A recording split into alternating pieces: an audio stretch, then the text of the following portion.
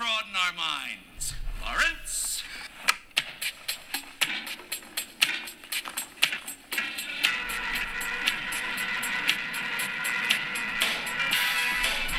From the Ancient One studio, this is the Cubic Shenanigans Warhammer Podcast.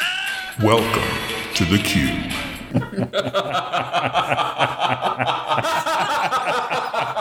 Well, hello everyone, and welcome to episode 129 of the Cubic Shenanigans Warhammer Podcast. I'm your host, Dan. I'm Brendan. Brendan, we are doing something here we've never done before, buddy.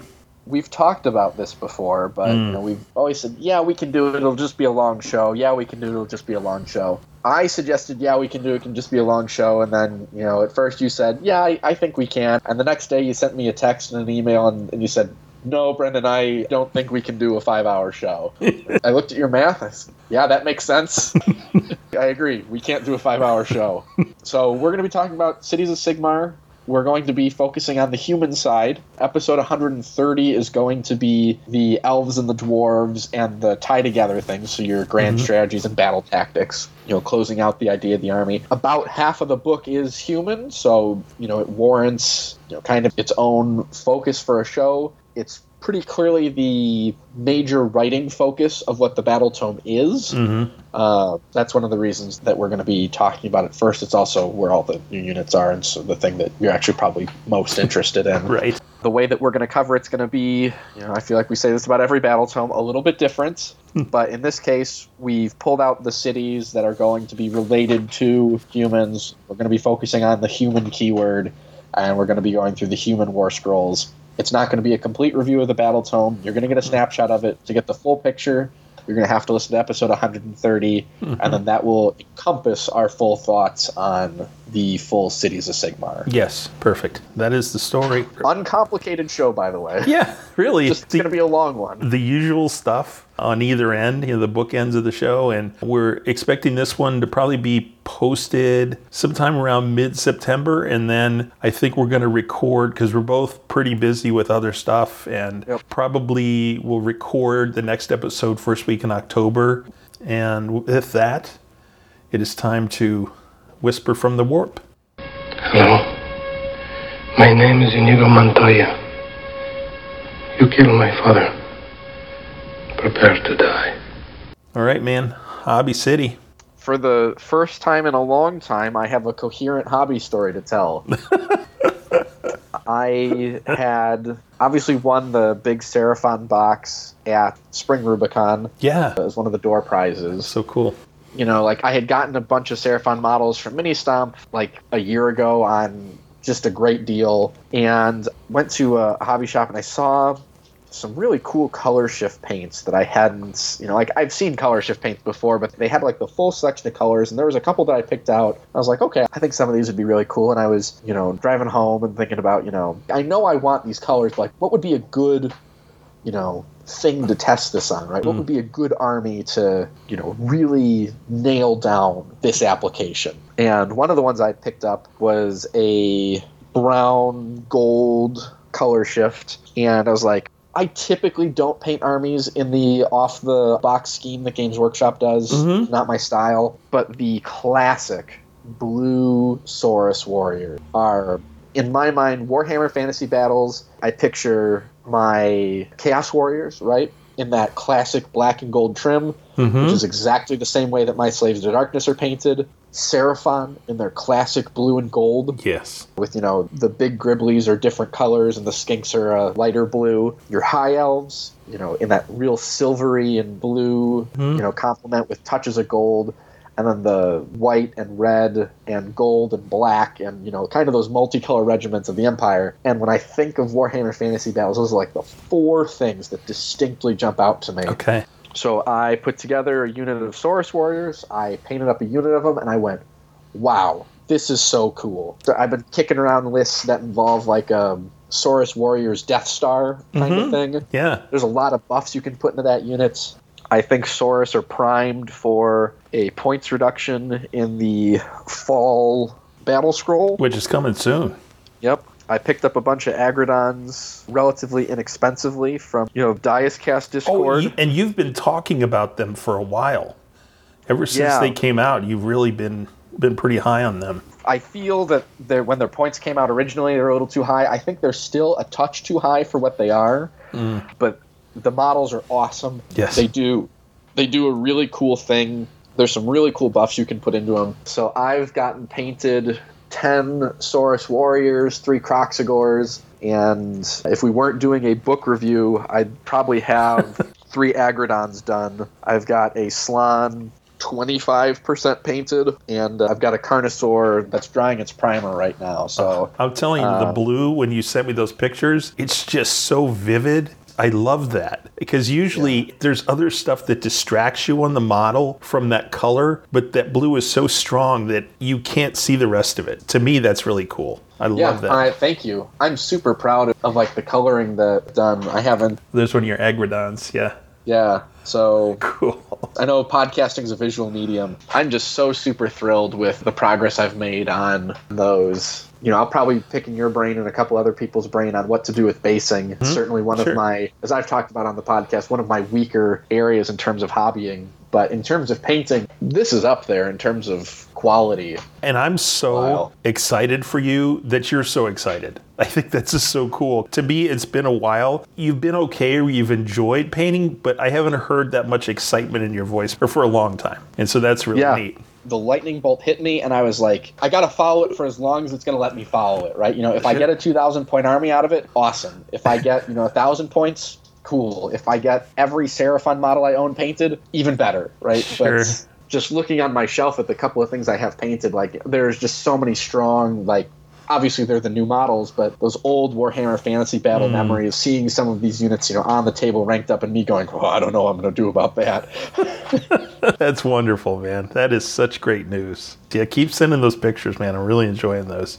Very, very cool. I have been up to very little. I primed my 15 corn dogs. I've decided I want to do kind of I don't know if it's really lava, but it's kind of, so the base color is going to be black on them. And then when I start layering in the dry brushing, I want to do like a kind of a muted red-orange, or red-orange mix kind of a color. There's one of the Citadel dry paints, and I can't remember which one it is, but it's kind of like that. I want to do that, and then I want to do some orange to some spots on it. Just make them look different, but make them still look, hellish in a way. So that's the plan with them, and then I'm going to use that. I think it's Astrogoth red or something like that. That's the color that pops into my head. Okay. So I'm going to do that on my other things like my blood letters and stuff, because those are painted this like abomination red. So it's not like a traditional red. It's almost like a blackish red for a base. Okay. And then I think this will really make it pop nicely with all the other details that you can put on and do. So, but other than the corn dogs, I've just been busy doing a lot of things and really haven't honestly had the time to Starfield and haven't had the time to get to other stuff. So that's my hobby. Pre-orders, well, Tyranids are kind of sucking the air out of the room on pre-orders, man. They are here, they're coming. I'm half tempted to buy the tome just because I'm so interested in having had a Nid army for so long when I did play 40K. I'm really, really interested to see what's in there and what they do. And so I may just do that for whatever. But that's really the pre-orders. In terms of drops, we talked about the Seraphon and the Space Marine Vanguard boxes. Those have dropped. There's a few kill teams that have dropped. And as discussed before, there's a bunch of stuff that's out of stock that we're not going to talk about. Yeah, that Seraphon Vanguard box, obviously because now, I'm looking at lots of Seraphon things. Yeah. That's a really good start to an army. I really like when they do Vanguard boxes that you can really conceivably get 2 or more purchases out of. Okay. Without feeling like you're getting some, we'll call it, extraneous units. Yeah, of course. Like, you could conceivably buy 3 of those and have a good reason for it, right? You build 1 Carnosaur as a Scar Veteran, 1 as an Old Blood, and 1 as a Troglodyte. And, you've got 9 Kroxigor and or Warspawned. Hopefully they get their points dropped because they're still not very good. But you get 9 of them, right? 6 and 3 or, 9 of one and none of the other. And you get 30 Saurus Warriors. Like, that's what you're looking for. That is in and of itself, really an army. Mm-hmm. It's not quite, but 30 Saurus is 540 points. 9 Kroxigor is another roughly 540 points. That's 1,000. Yeah. Yeah, you've got roughly 700 to 900 points of monsters, and 3 boxes is technically an army. Sure. For the most part. You probably need another unit or two, but like you could do it. Like then that becomes probably one of the least expensive armies that you can buy in Warhammer, right? Right. That's excellent. It's not very good, but Hey, you could have a lot of models and have fun. Yeah. Yeah. That would be awesome. So that's it for stuffs. I did want to make commentary. I thought it was really fascinating. And this with the preamble that there was a rules update drop today in 40K. But I was just shocked when I looked at these numbers for the Eldari so far in 10th edition. They started the thing with Nova, which is very recent, and Eldari took 1st, 2nd, and 3rd at Nova. Cool. Overall, so far, they have, this number is insane, a 70% win rate, Brendan. That is nuts, dude. That's overall. They have a 60% win rate at tournaments. And what's wild about that is they only represent 10% of the lists at these tournaments overall. Wow. Talk about skew. I mean, that's just nuts, right? Hopefully, some of the things that they're going to do in terms of points, there's this thing called devastating wounds, which is basically, it's like a mortal wound that you don't even get a ward against, right? And they've had... Super mortals, perfect. Yeah, kind of. And they've had a plethora of ways to deliver those. And they've also had some other mechanics that have just made them totally insane. But I just wanted to drop that to say that it's interesting in a game that we don't play, but we at least observe that there's such an overwhelming presence at the top tables. All right, games played other than Sigmar, anything for you? Been playing Magic on my phone, NCAA 14 during college football games that are uninteresting. Sure. One of my favorite pastimes. Had a lot of those this past weekend. There are not a lot of good games this week one. Playing a little bit of Madden. I'm going to pick up Armored Core 6 at some point. Oh, yes, absolutely. Yeah. Treasured game from my childhood. Yeah. I'm going to pick up Starfield at some point. Yeah. But easy transition, Dan. You've been playing one game and one game only. God. Since it came out, I think it was Tuesday. You texted me, 90 minutes to liftoff, and I was sitting there and I was like, we're podcasting on Thursday. What is he talking about? And I went, oh. It's that. Yeah, so 7 o'clock on Tuesday was the first time we could play it. My one word of caution is to make sure, if anybody's interested in playing this game, that your computer is up for the task. That's all I can say. It has some pretty beefy requirements, so just make sure. I'm or play it on the Xbox. Well, yeah, you could do that. You play it on the Xbox. I'm about 7 hours in, and I'm just having a fantastic time. We were talking before the show, and I'm sure a lot of the listeners play Skyrim. And I would just ask listeners to recall back to the very first time that you woke up in the back of that wagon, at the first time you opened Skyrim. You're just going along a road, and you're going, where am I?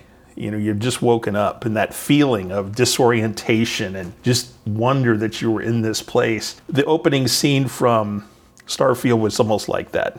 It was really, really cool. And I'll tell you, just all the different parts and pieces. One of the things that I am so thankful for was a YouTuber had a quick video. It's like 5 minutes. He said, these are the things not to do before you play Starfield. And he said, the first thing is, don't listen to us. Don't listen to any of the YouTubers, because we're going to ruin it for you.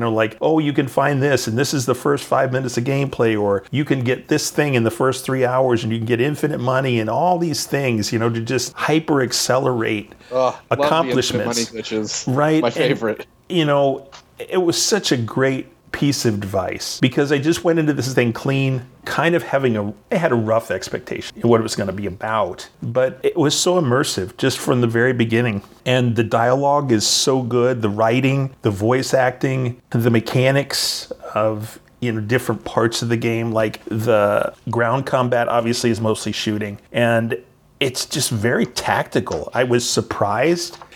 Space combat is fascinating. One of the things I love is if you've ever seen real life footage of targeting reticle on an aircraft, you notice that the reticle always wobbles. It never settles in. You have to maneuver to get the reticle to settle on the target. And it's just like that in space combat here.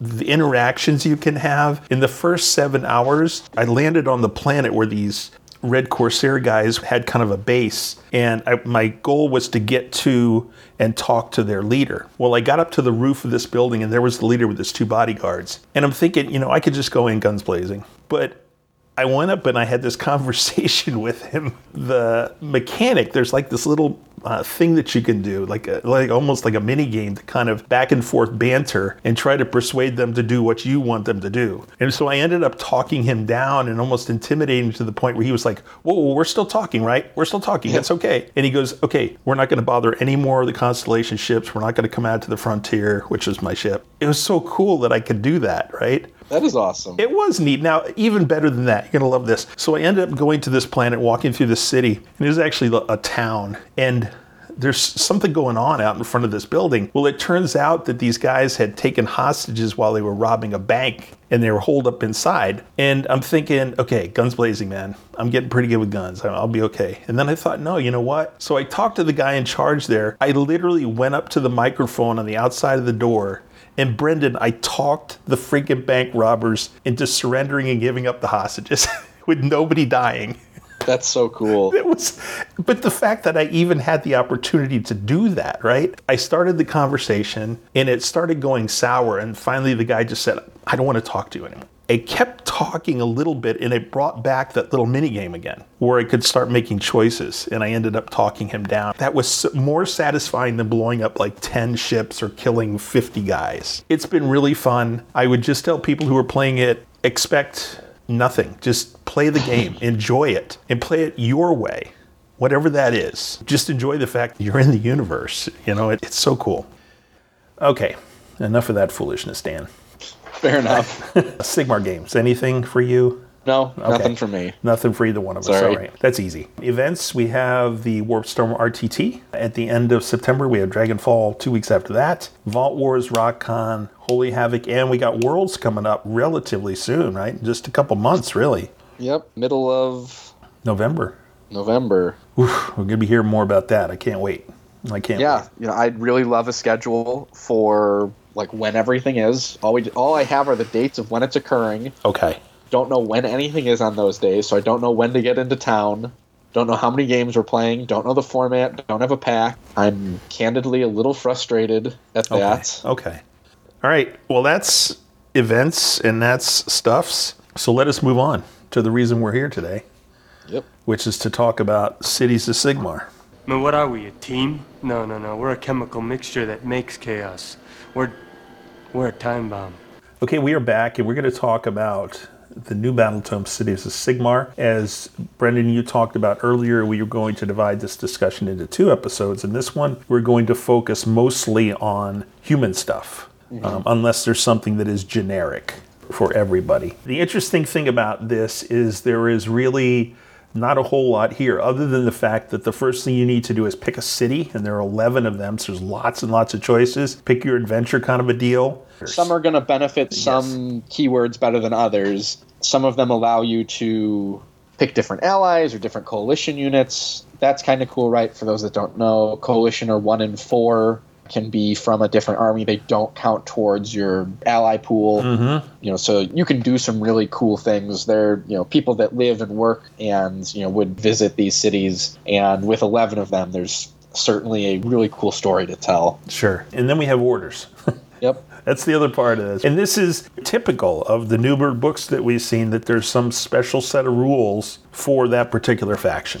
And orders are what cities get. So why don't you talk to us a little bit about this? Because it can be a little bit confusing because you have to take no more than this many of these or one of these each or however. It's a little bit much. So why don't you kind of break it down for us? Exactly. So the confusing bit here is these are like commands, but they're not quite commands, in the same way that when we were doing the Beast of Chaos show, they were heroic actions, but they weren't heroic actions. Sure. So, orders. If you command a Cities of Sigmar army, you can give orders, which is its own keyword, to friendly heroes. Orders are represented by order tokens. Each order token has 2 sides. One side shows the Cities of Sigmar faction icon. The other side shows the icon that corresponds to one of the orders. Obviously, we're not going to be able to show you that picture. It's in the book, I promise. Yes. At the start of the battle round, after the priority roll has been made, you can give 1 order to each friendly Cities of Sigmar hero on the battlefield. So if you've got 6 heroes, you can give out 6 orders. To do so, pick one of the orders on the pages 98 to 99, which we'll talk about in a little bit, and place a corresponding order token with the Cities of Sigmar icon face up. Beside the hero that has been given the order, no more than 3 friendly heroes can have the same order at the same time. Maximum 3 on any single order.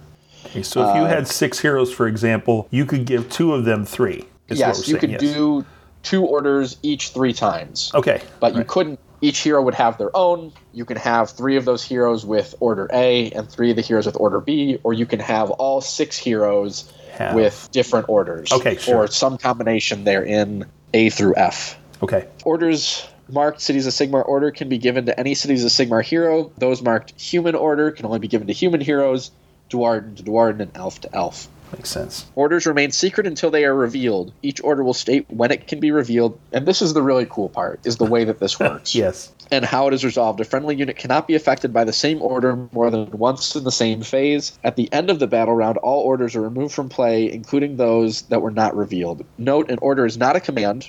Therefore, a hero that has been given an order or a unit that is affected by an order is not prevented from issuing and receiving commands. That's saying that you have up to however many orders for the number of heroes you have, plus you still get your command points. Yep. Wow. You have your full complement of commands that you would normally have access to. There's, off the top of my head, not really any special commands that you're going to come across in the book. These orders are a lot like, in my mind, what OCR Bone Reapers do.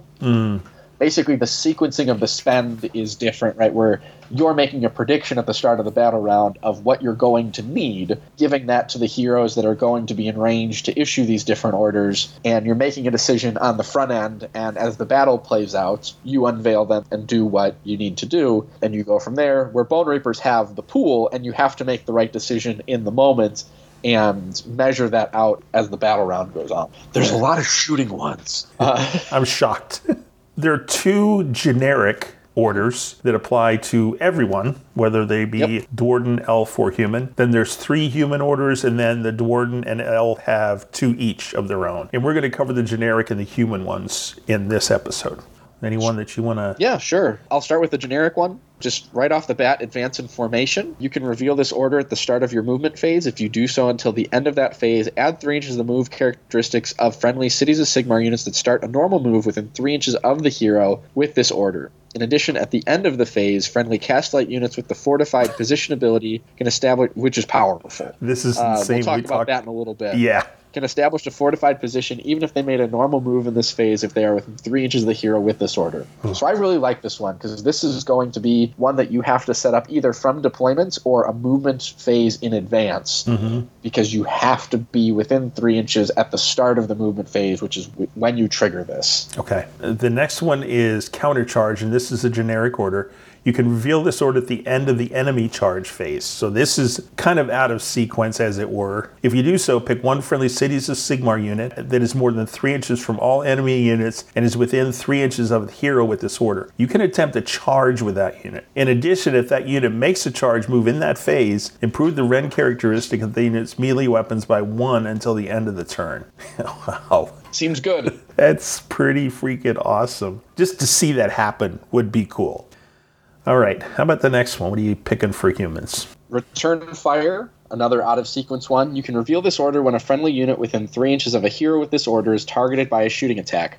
If you do so, after all of the enemy units' shooting attacks have been resolved, pick one friendly Cities of Sigmar human unit that is more than 3 inches from all enemy units and within 3 inches of the hero. With this order, that unit can immediately shoot.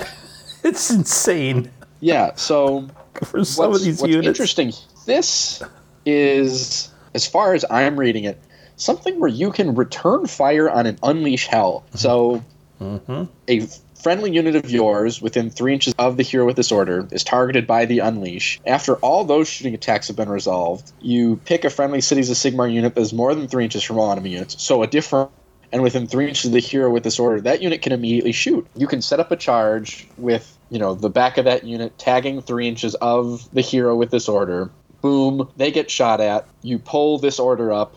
Boom, the unit of Fusiliers that was standing next to that hero shoots the unit that shot the unit that charged in. It's like fire support, almost. Yeah. It's crazy. It's very interesting. What we're saying is don't charge me and don't shoot me or you're going to pay for it. That's what I get from the last two orders, right? So the next one is suppressing fire. You can reveal this order at the start of your shooting phase. If you do so, pick one friendly City of Sigmar's human unit within 3 inches of the hero with this order. After that unit shoots, if all of its attacks targeted the same enemy unit, roll 2d6 and add the number of models slain by those attacks to the result. If the result exceeds the bravery characteristic of that enemy unit, it is suppressed until the end of the turn. The strike last effect applies to that unit. Pretty good. Yeah, not bad at all. That's one you're going to see a lot, because most human armies are going to include Fusiliers. Fusiliers are going to be able to do some damage. That's going to be a pretty reliable way to do a bravery check to get someone into the strike's last spot. Sure. So the last human one is engage the foe. You reveal this order at the start of the charge phase. Pick a friendly Cities of Sigmar human unit that is more than 3 inches from all enemy units that has not yet fought in this battle. That's pretty important to keep track of, and is within 3 inches of the hero with this order. If that unit makes a charge move in this phase, add 1 to the attacks characteristics of that unit's melee weapons until the end of the following combat phase. So this is a good one where you could stack up 3 of them. You obviously have to have enough heroes to do it. Get them to charge in 3 units of knights with +1 attacks, across their melee weapons is pretty good. That's going to do some damage. Yeah. Okay, so that's it for the orders for the humans and everybody, the generic ones. That'll cover those. It is time now to talk about heroes, human heroes, in fact. And why don't you start us off with the big bad Talia Lioness Vedra. of the Parch. This is like the premier named character out of the Cities book. Mm-hmm. It is genuinely one of the coolest models Games Workshop has come out with. I'm super excited to see it at like a Golden Demon or something like that. There are going to be some people that absolutely do some really cool painting with this, put it on an incredible display base. It's going to be awesome. Mm-hmm. Talia is 15 wounds, movement 14 down to 8, 4-up save, bravery 8. She's mounted on, this big, incredible manticore. She's got 3 combat profiles, the Weapon of Office, 1 inch range, 6 attacks, 3x3s, Rend 1, damage 2. The Lean and Jaws, 2 inch range, 3 attacks, 2s to hit down to 5. Wounds on a 3, Rend 2, damage 3. Jeez. The Stinger, 3 inch range, 2 attacks, 4s by 2s, Rend 3, damage D3 plus 3, down to damage D3. She is a War Master in Hammerhall Aksha army. Pretty cool. She gets a ward of a 6-up. She has lead from the front, and this is a rule that we have never seen before. While this unit is within 3 inches of any enemy units, this unit can issue the rally commands to friendly Cities of Sigmar human units while they are within 3 inches of any enemy units. That alone is insane, the fact that you can do that. In addition, when it does so, you can return 1 slain model to the unit that receives the command for each 4-up instead of 6. Thankfully, there's not some wound cap as well on top of this, or or that like they'd be removing the wounds cap, because that would be insane. You're still capped at getting 10 wounds of models back, but you can now rally in combat as long as she's in combat. She is unparalleled tactician. If this unit is included in the Cities of Sigmar army, when orders are being given to heroes, this unit can be given 2 orders instead of 1. Each order must be different, so thankfully, you're not going to double up on this character with, the same one, but having 2 different orders feels like a pretty big ability. From one hero, yes, absolutely. Yeah. The Manticore has a monstrous action called Paralyzing Venom that you can use instead of another monstrous action. Mm-hmm. Paralyzing Venom, you pick 1 enemy monster that made a charge move this turn and is within 3 inches of this unit. Roll a dice. On a 3-up, the strike blast effect applies to the enemy monster until the end of that turn. Cool. It's a little situational, but I think it's a good ability. Sure, because if you have a monster going monster hunting against this, there's something to do here. There's a preventive piece. Excellent. A real nice centerpiece start off to this book. Man, but centerpiece is an understatement. Yeah. Next up, Dan, is the Pontifex. Pontifex Sinestra, Matriarch of the Great Wheel. This is like, what? I thought Nurgle was the one with the wheel when I read that first. Like, I guess somebody else has a wheel now. Well, apparently there's a greater wheel. It's a bigger wheel, yeah. She has a move of 5, 9 wounds, 5-up save, 9 bravery. She has Scepter of the Wheel, 1 inch range, 1 attack, 3x3s, no rend, 1 damage. She also has the club and axe, which is 1 inch range, 4 attacks, 3s and 3s, no rend, 1 damage. Voice of the God King. This unit can attempt to dispel 1 endless spell at the start of your hero phase and attempt to unbind 1 spell in the enemy hero phase in the same manner as a wizard, even though she is a priest. Add 1-to-1 binding rolls made for this unit. That's pretty good. Yeah. This unit has a ward of 4 up. Oh, ouch. 9 wounds, 4 up. Okay. Not bad. Not Named bad. character, though. Yeah. Then the Vessel of Sigmar. This is so cool. This is where things get a little silly. Yes, very silly. Vessel of Sigmar is a prayer with an answer value of 3. If it's answered and this unit is within your territory, pick one of the effects below to apply until the start of your next hero phase. If answered and this unit is not within your territory. Now, it doesn't say if not wholly within. So it could be partially within enemy territory, and this would apply. Yeah, just toed out. Yeah. Pick 2 of the effects below. Okay, sure. So the first one, Hallowed Ground. Friendly Cities of Sigmar human units have a ward of 5 up while they're wholly within, wait for it, 18 inches, Brendan. Yeah. Freaking, that's a 36-inch bubble. That is monstrous. And, on a 3 up, boom, there you go. No problem. Crazy. The Great Wheel Turns is the next option. Add 2 inches to move characteristics of friendly Cities of Sigmar human units on the battlefield, anywhere on the battlefield. This seems pretty good. Yeah, and when paired with the order to give you +3 to move. +5. Right, you ka-ching. can bunch up your guys around the +3 to move hero. It could be the Pontifex. You get this prayer off. Now your movement 4, movement 5, movement 6 models are now 9, 10, and 11. Your horses are across the board. Sure, absolutely. So, this next one is just silly. Cast Out Evil. Roll a dice for each enemy wizard and priest on the battlefield. That's anywhere on the freaking board. Anywhere. Yeah. On a 2 up, that unit suffers D3 mortal wounds. God. You will take her in a Stormcast army for that ability alone. Oh my God. That's just nuts. Yeah. And all you need to do is roll 3 up. And then the last rule here is Wrath of Azir. At the start of the combat phase and after this unit fights, roll a dice for each enemy unit within 3 inches of this one. On a 2 up, the unit being rolled for suffers D3 mortal wounds. Now, this model is 150 points. That is not enough. That is a travesty. I'm thinking 250 would be appropriate for her based on what she does.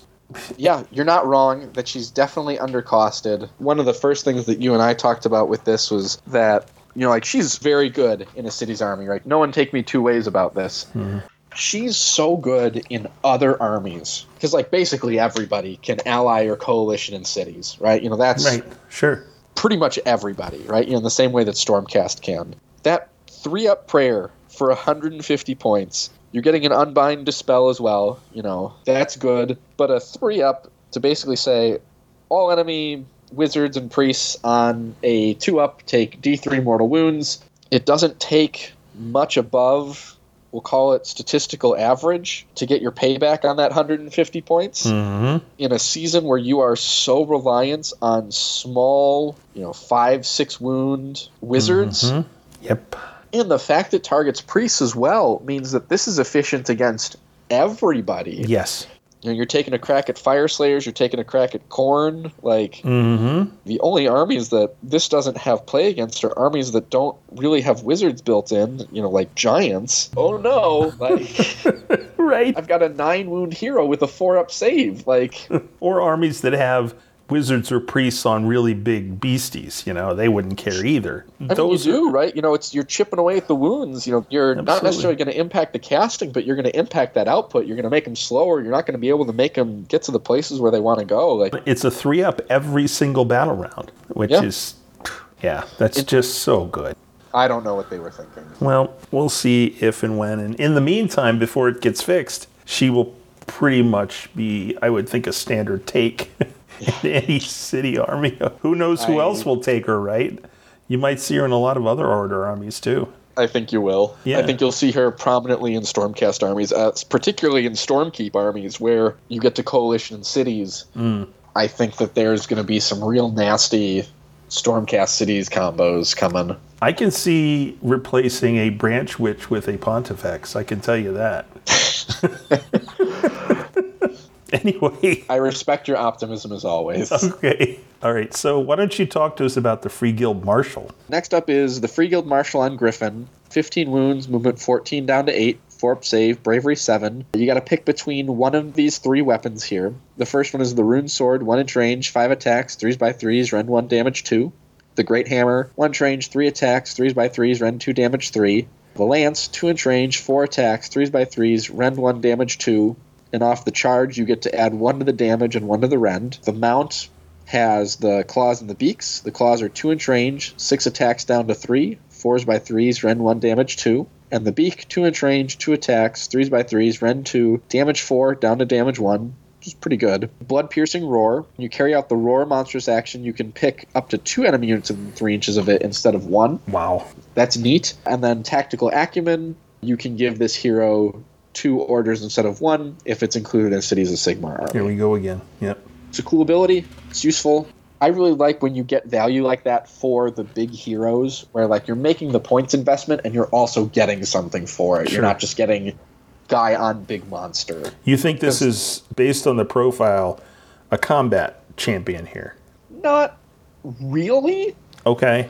I mean, yes, like they're going to do combat, but this isn't like a Frostsword on Stonehorn, right? You know, you're not sure. going to send this model into the meat of the opponent and go, good luck. Mm-hmm. You're going to set this model up in a position to say, hey, we're going to target specifically, and we're going to scalpel our way through it, because 15 wounds on a 4-up save goes real quick. True. Now, if you've got a 5-up ward as well, You're right. that helps you. But Of course. it's a lot, but at the same time, it's not very much.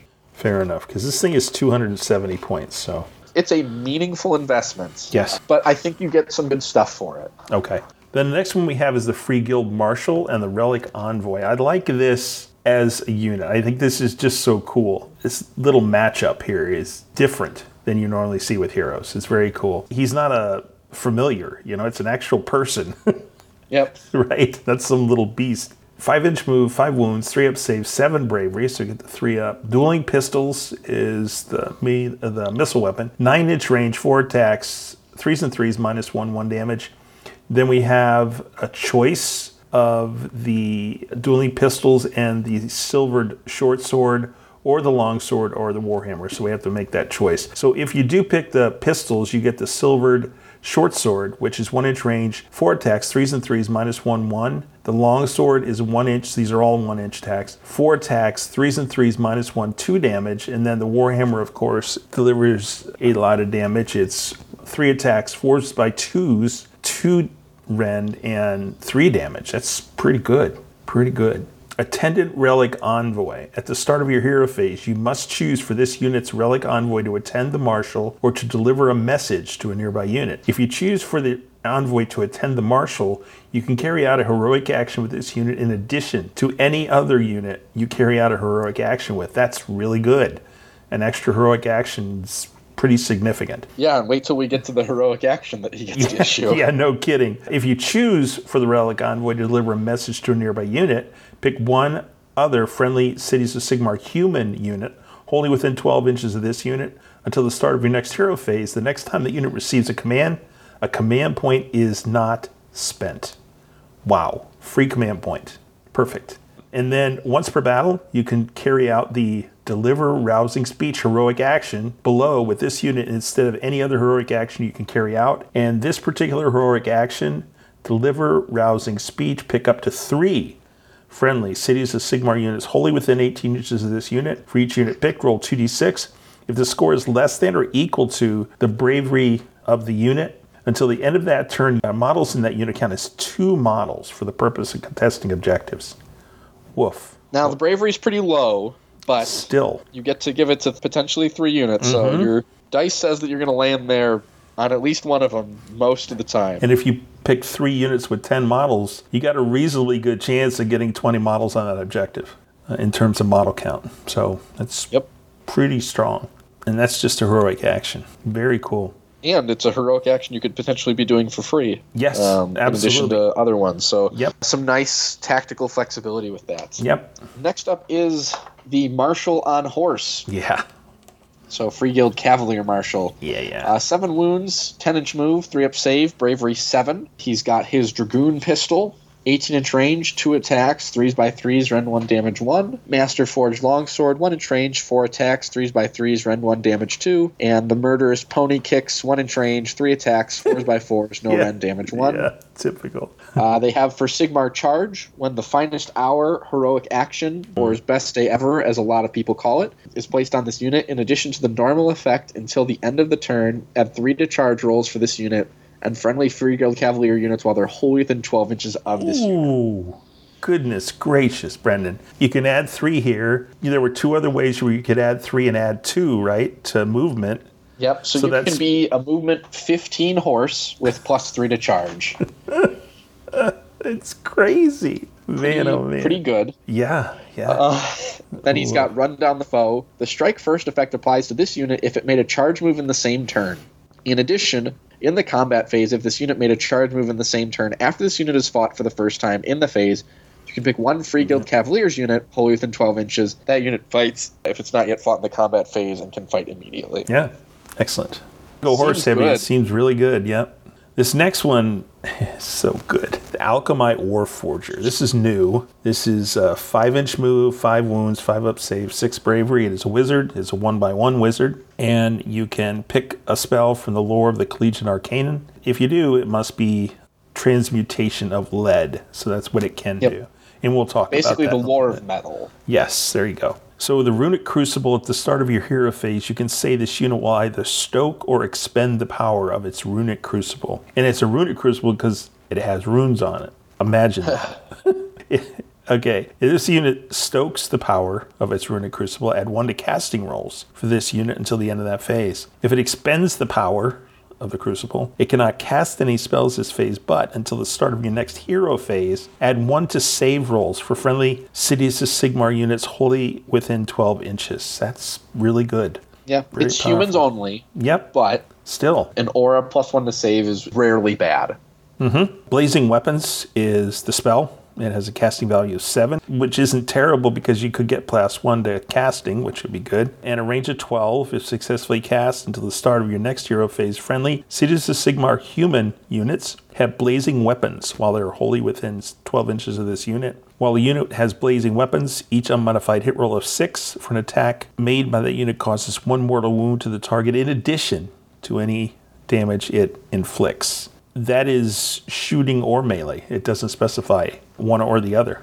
Certain units that have a lot of shooting attacks, Fusiliers, that could be pretty brutal with 40 or 60 attacks, whatever it is. You could be dishing out some mortal wounds if this guy gets that spell off. So one of the things we're going to talk about, of course, when we talk about lore for humans, but they actually have a relatively high casting value for most of their spells. Most of them are 7, and that's kind of unusual. You usually see 5s and 6s more than you see 7s or higher. Well, thankfully they have access to a number of things that give them bonuses to cast. Exactly, which is helpful, yeah. So it doesn't make that as painful as you look at it. Okay.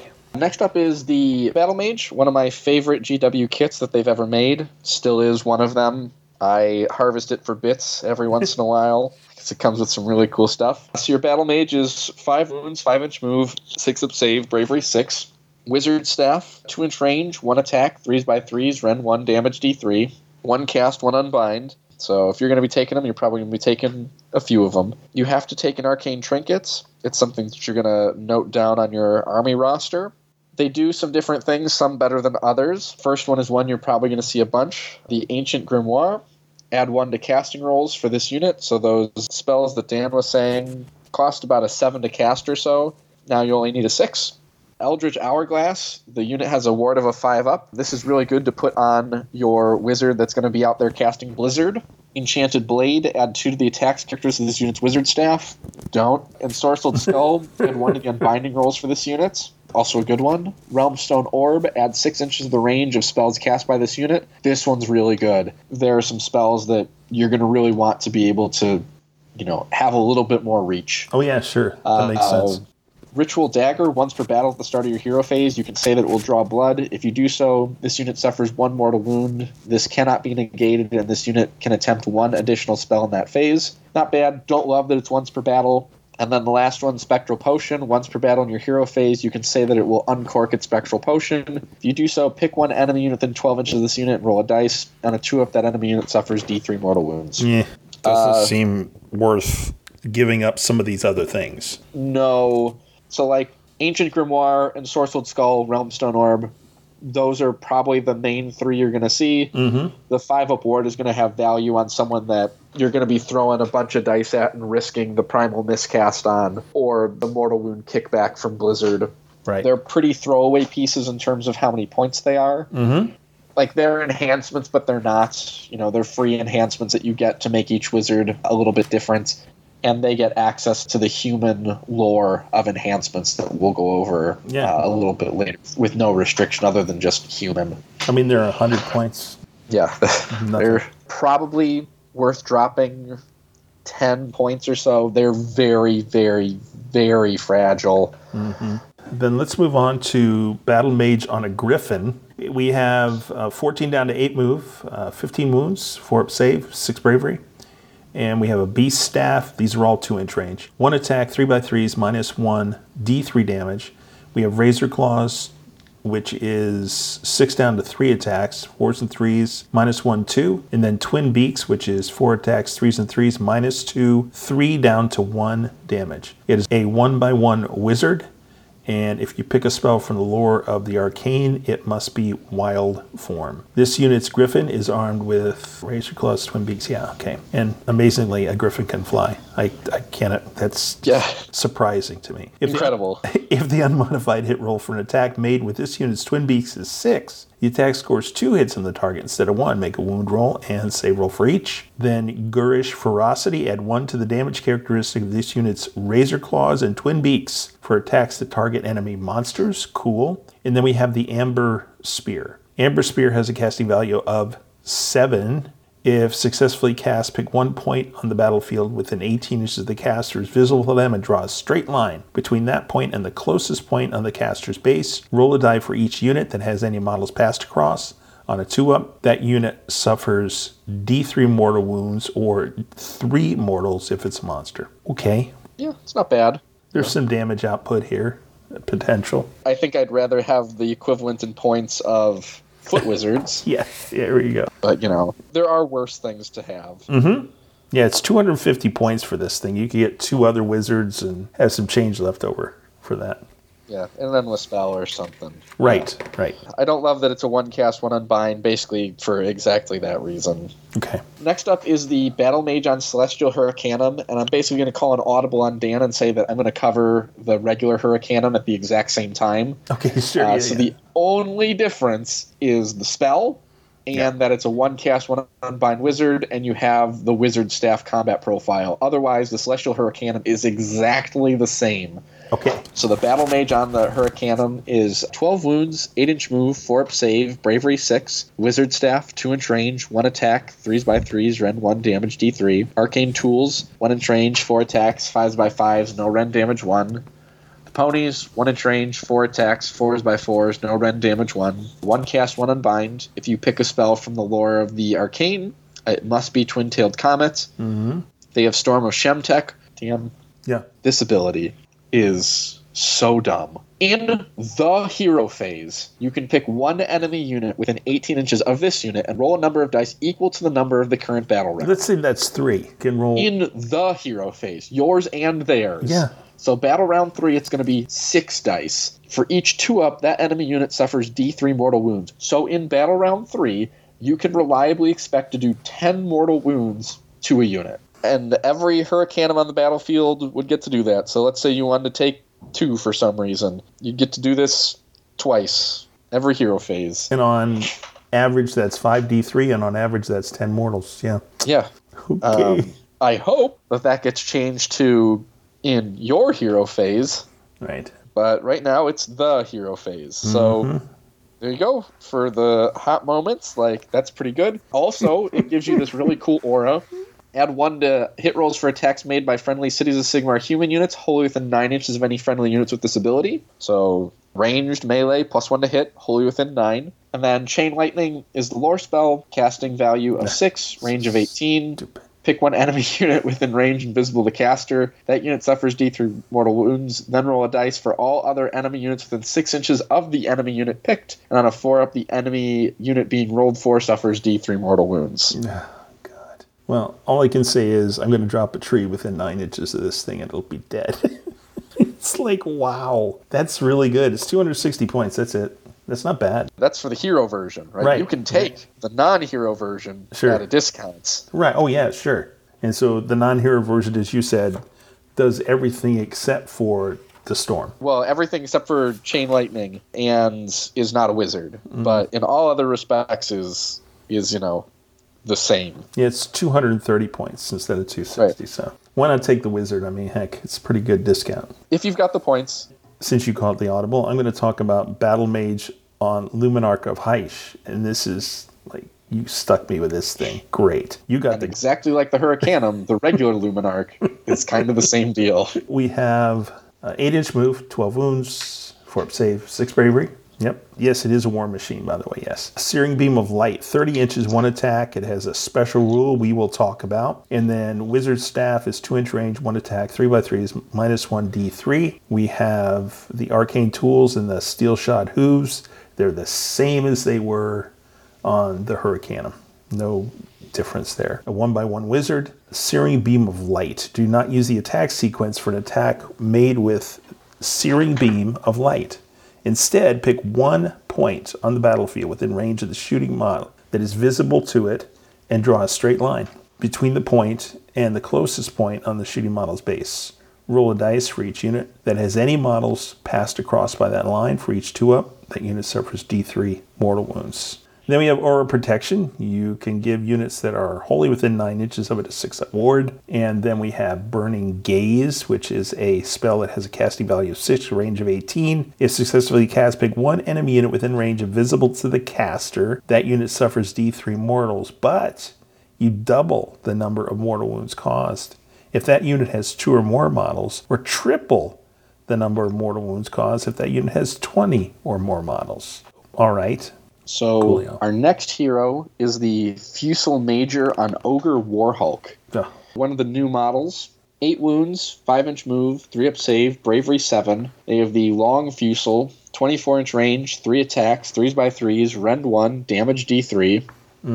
Pretty good. The Warhulk Mace, 2-inch range, 3 attacks, 3x2, damage D3.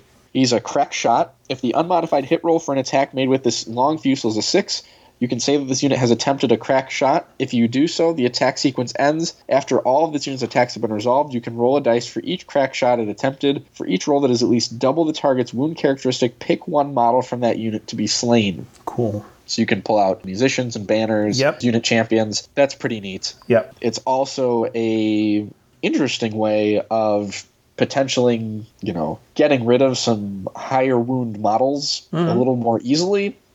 But, in some of those cases, you'd probably rather have the damage. Rangefinder, at the start of your shooting phase, you can pick 1 friendly cast-light unit wholly within 12 inches of this unit and roll a dice. Stupid. Until the end of the phase, the range characters of that unit's missile weapon is increased by a number of inches equal to the roll. The same unit cannot be affected by this ability more than once in the same phase. Okay. So, Fusiliers that already have a 24-inch range, they need an extra 6 inches of range. They actually need that. It could be 1.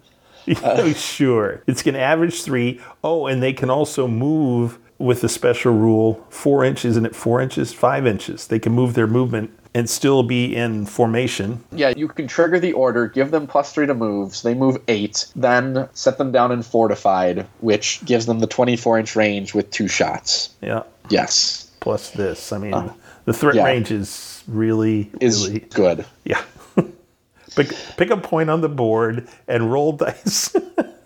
All right. So, Fortified Position is a rule that you'll need to be very familiar with. Yes. At the start of the battle, this unit is in a fortified position. In addition, at the end of your movement phase, if this unit both remains stationary and was not set up in that phase, it can establish a fortified position. Once this unit is in a fortified position, it remains so until it moves or is removed from the battlefield. While this unit is in a fortified position, you can ignore negative modifiers to save rolls for attacks made with missile weapons that target it. Okay, go ahead. Try to shoot me. We'll talk about that when we get the Fusiliers. That's really good. Let's just say that. And then Our last hero is the Steam Tank Commander. Yes. Awesomeness. Steam Tanks. 8-inch move, 12 wounds, 2 up save, 7 bravery. You have Steam Cannon, 24-inch range, 1 attack, 4x2s, 2 rend, and D3 plus 2 damage. We have a Steam Gun, which is 12-inch range, 2d6 attacks. Bada-ba-ba-boom. Okay. Yeah. 3x3, no rend, 1 damage. We have an Ironwell long rifle, 24 inches, 1 attack, 4x2s minus 1 D3. Then a repeater handgun, which is 12-inch range, 3 attacks, 3x3s minus 1/1. The melee weapons are a sword or rod, 1-inch range, 3 attacks, 3x3s minus 1/1. And then the crushing wheels, because of course, with a steam tank, the main thing you want to do is run over your opponents. 1-inch range, 6 attacks, 3x3s minus 1, 2 damage. The steam tank counts as a mount, which is kind of interesting. The first special rule is more pressure. In your hero phase, you can say that this unit will overpressure its boiler. If you do so, roll 2d6 if the roll is less than the number of wounds currently allocated to this unit. This unit suffers D3 mortals. However, if the roll is equal to or greater than the number of wounds currently allocated, pick one of the following effects to apply to this unit until the start of your next hero phase. Power the wheels. This unit can run and shoot and or charge in the same turn. Then power the guns. Hello. Add 1 to the attacks characteristic of this unit's steam cannon and add D6. 3d6, that's pretty decent. To the attacks characteristic of the unit's steam gun. Okay, coolio. I think I'm going for power the guns. Yeah. This unit can issue the same command up to 2 times in the same phase. If it does so, each command must be received by a friendly steam tank. No command point is spent the second time this unit issues that command in that phase. After this unit makes a charge move, you can pick one enemy unit, impact hits here. Within 1 inch on a 2-up D3 mortals. Awesomeness. Very, very cool. Love steam tanks. Love the bottle. You get 2 shots with the steam cannon, so 24-inch range, 2 attacks, 4x2s, rend 2, damage D3 plus 2, and then 3d6 shots at 3s and 3s, no rend, damage 1. And it's got a 2-up save. Yeah. I mean, you can make this thing ignore 1 rend really easily. And 12 wounds, you're going to have to do some mortals to get rid of them. And then there's a non-tank commander version, right? Which is the same except for you don't have the long rifle, you don't have the handgun. Right. It can't issue commands to itself because it's not elite. So you're going to need a hero nearby for it. So it obviously doesn't have the division commander rules, but it's still behemoth. It still has more pressure. You know, you still can power the guns. You can create a pretty effective battery of firepower with that. And Dan, how many points are steam tanks? 230 points. And then the commander is... Steam tank commander's 270. Squeeze a couple more points, but not many. Okay. Yeah, so it's 500 points for a tank and a commander. The reason that they make the steam tank the mount is so that you can't give command traits or artifacts to the tank itself. Silly.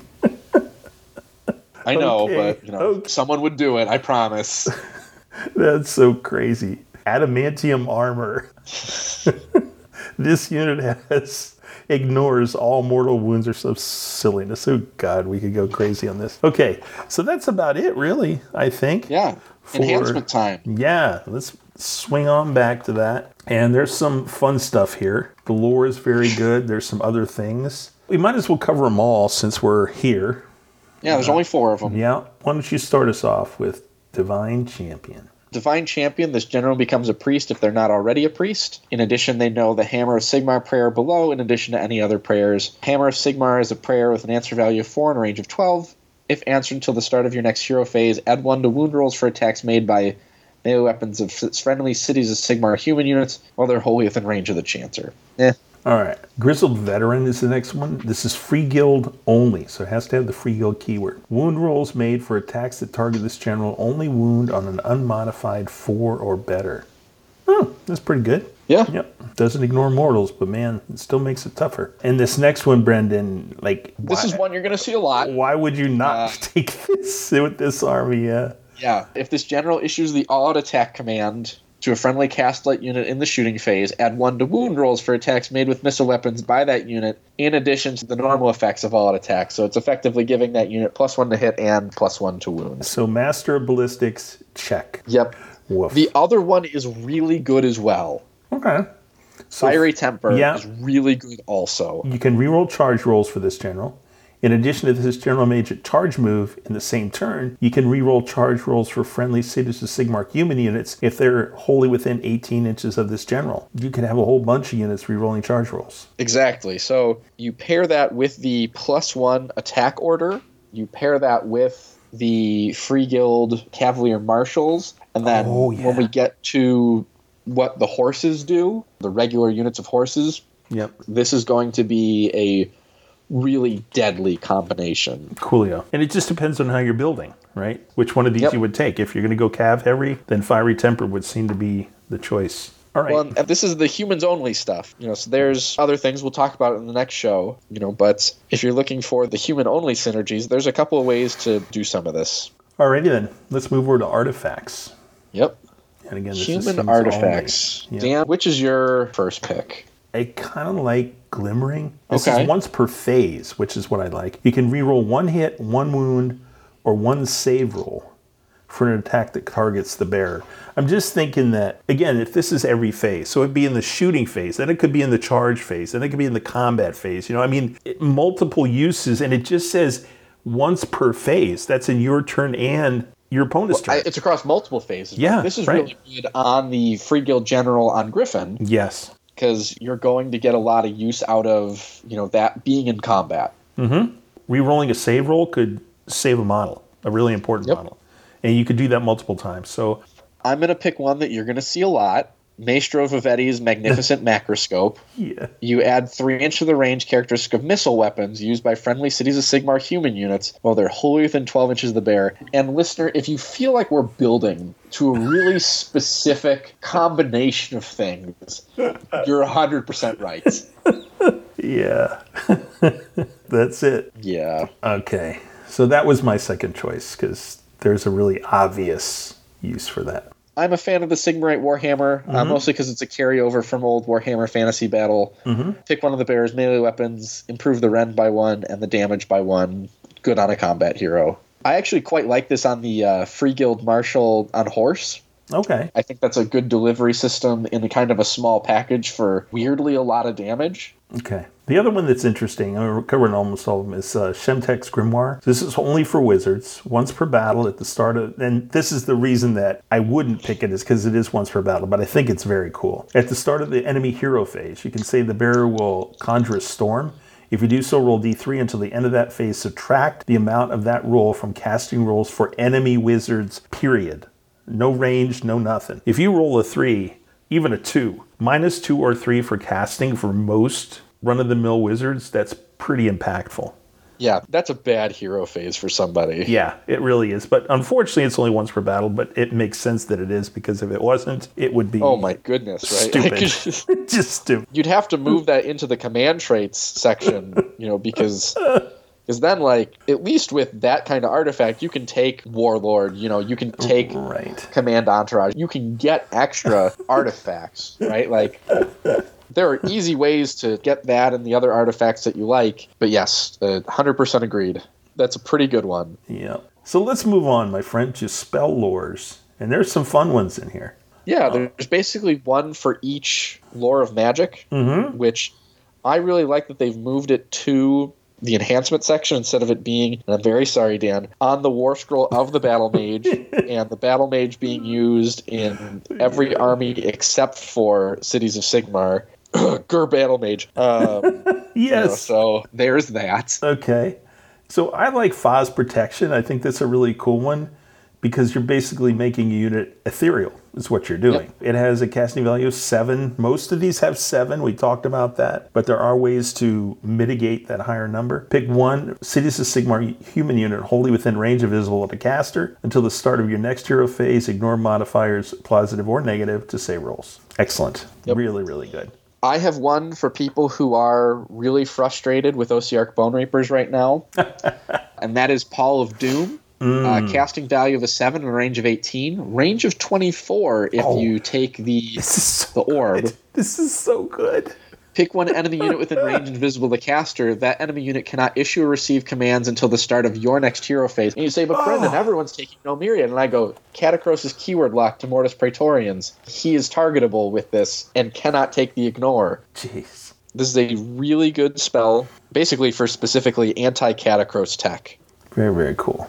So what's your second one, Dan? Well, I don't know. I think Mystifying Miasma is really cool. Okay. Because of the way that it can nullify some really crazy charging armies. So Mystifying Miasma is a spell that has a casting value of 5, and a range of 24, which is very respectable. If successfully cast, pick one enemy unit within range and visible to the caster. That unit cannot run until your next hero phase. In addition, subtract 2 from charge rolls for that unit until your next hero phase. I mean, how many units that you know want to get in your face run in charge?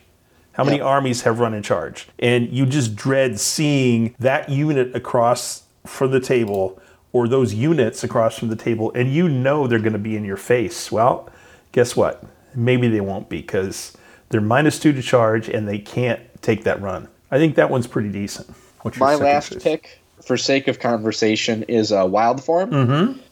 Casting value of 7, range of 12. Pick one friendly human unit, wholly within range and visible to the caster. Till the start of your next hero phase, they can basically make 3d6 charge and can charge from 18 inches out, not just 12. Very nice. You know, it's not what it used to be, but very few things are. Yeah, that's the truth. In so many ways, my friend. Yeah. Really like that spell for, using, obviously, with the ponies. I really like that one for the general on Griffin, because, like we talked about, like it is a character who's oriented towards combat. 3d6 allows you to put it in a place that is going to be really inconvenient for your opponent in many cases. Fair. Here's to 5 miserable months on the wagon and all the irreparable harm that it's caused me. Okay, we are going to talk about 6 of the cities to start this book, and most of these are going to be human-oriented in some way.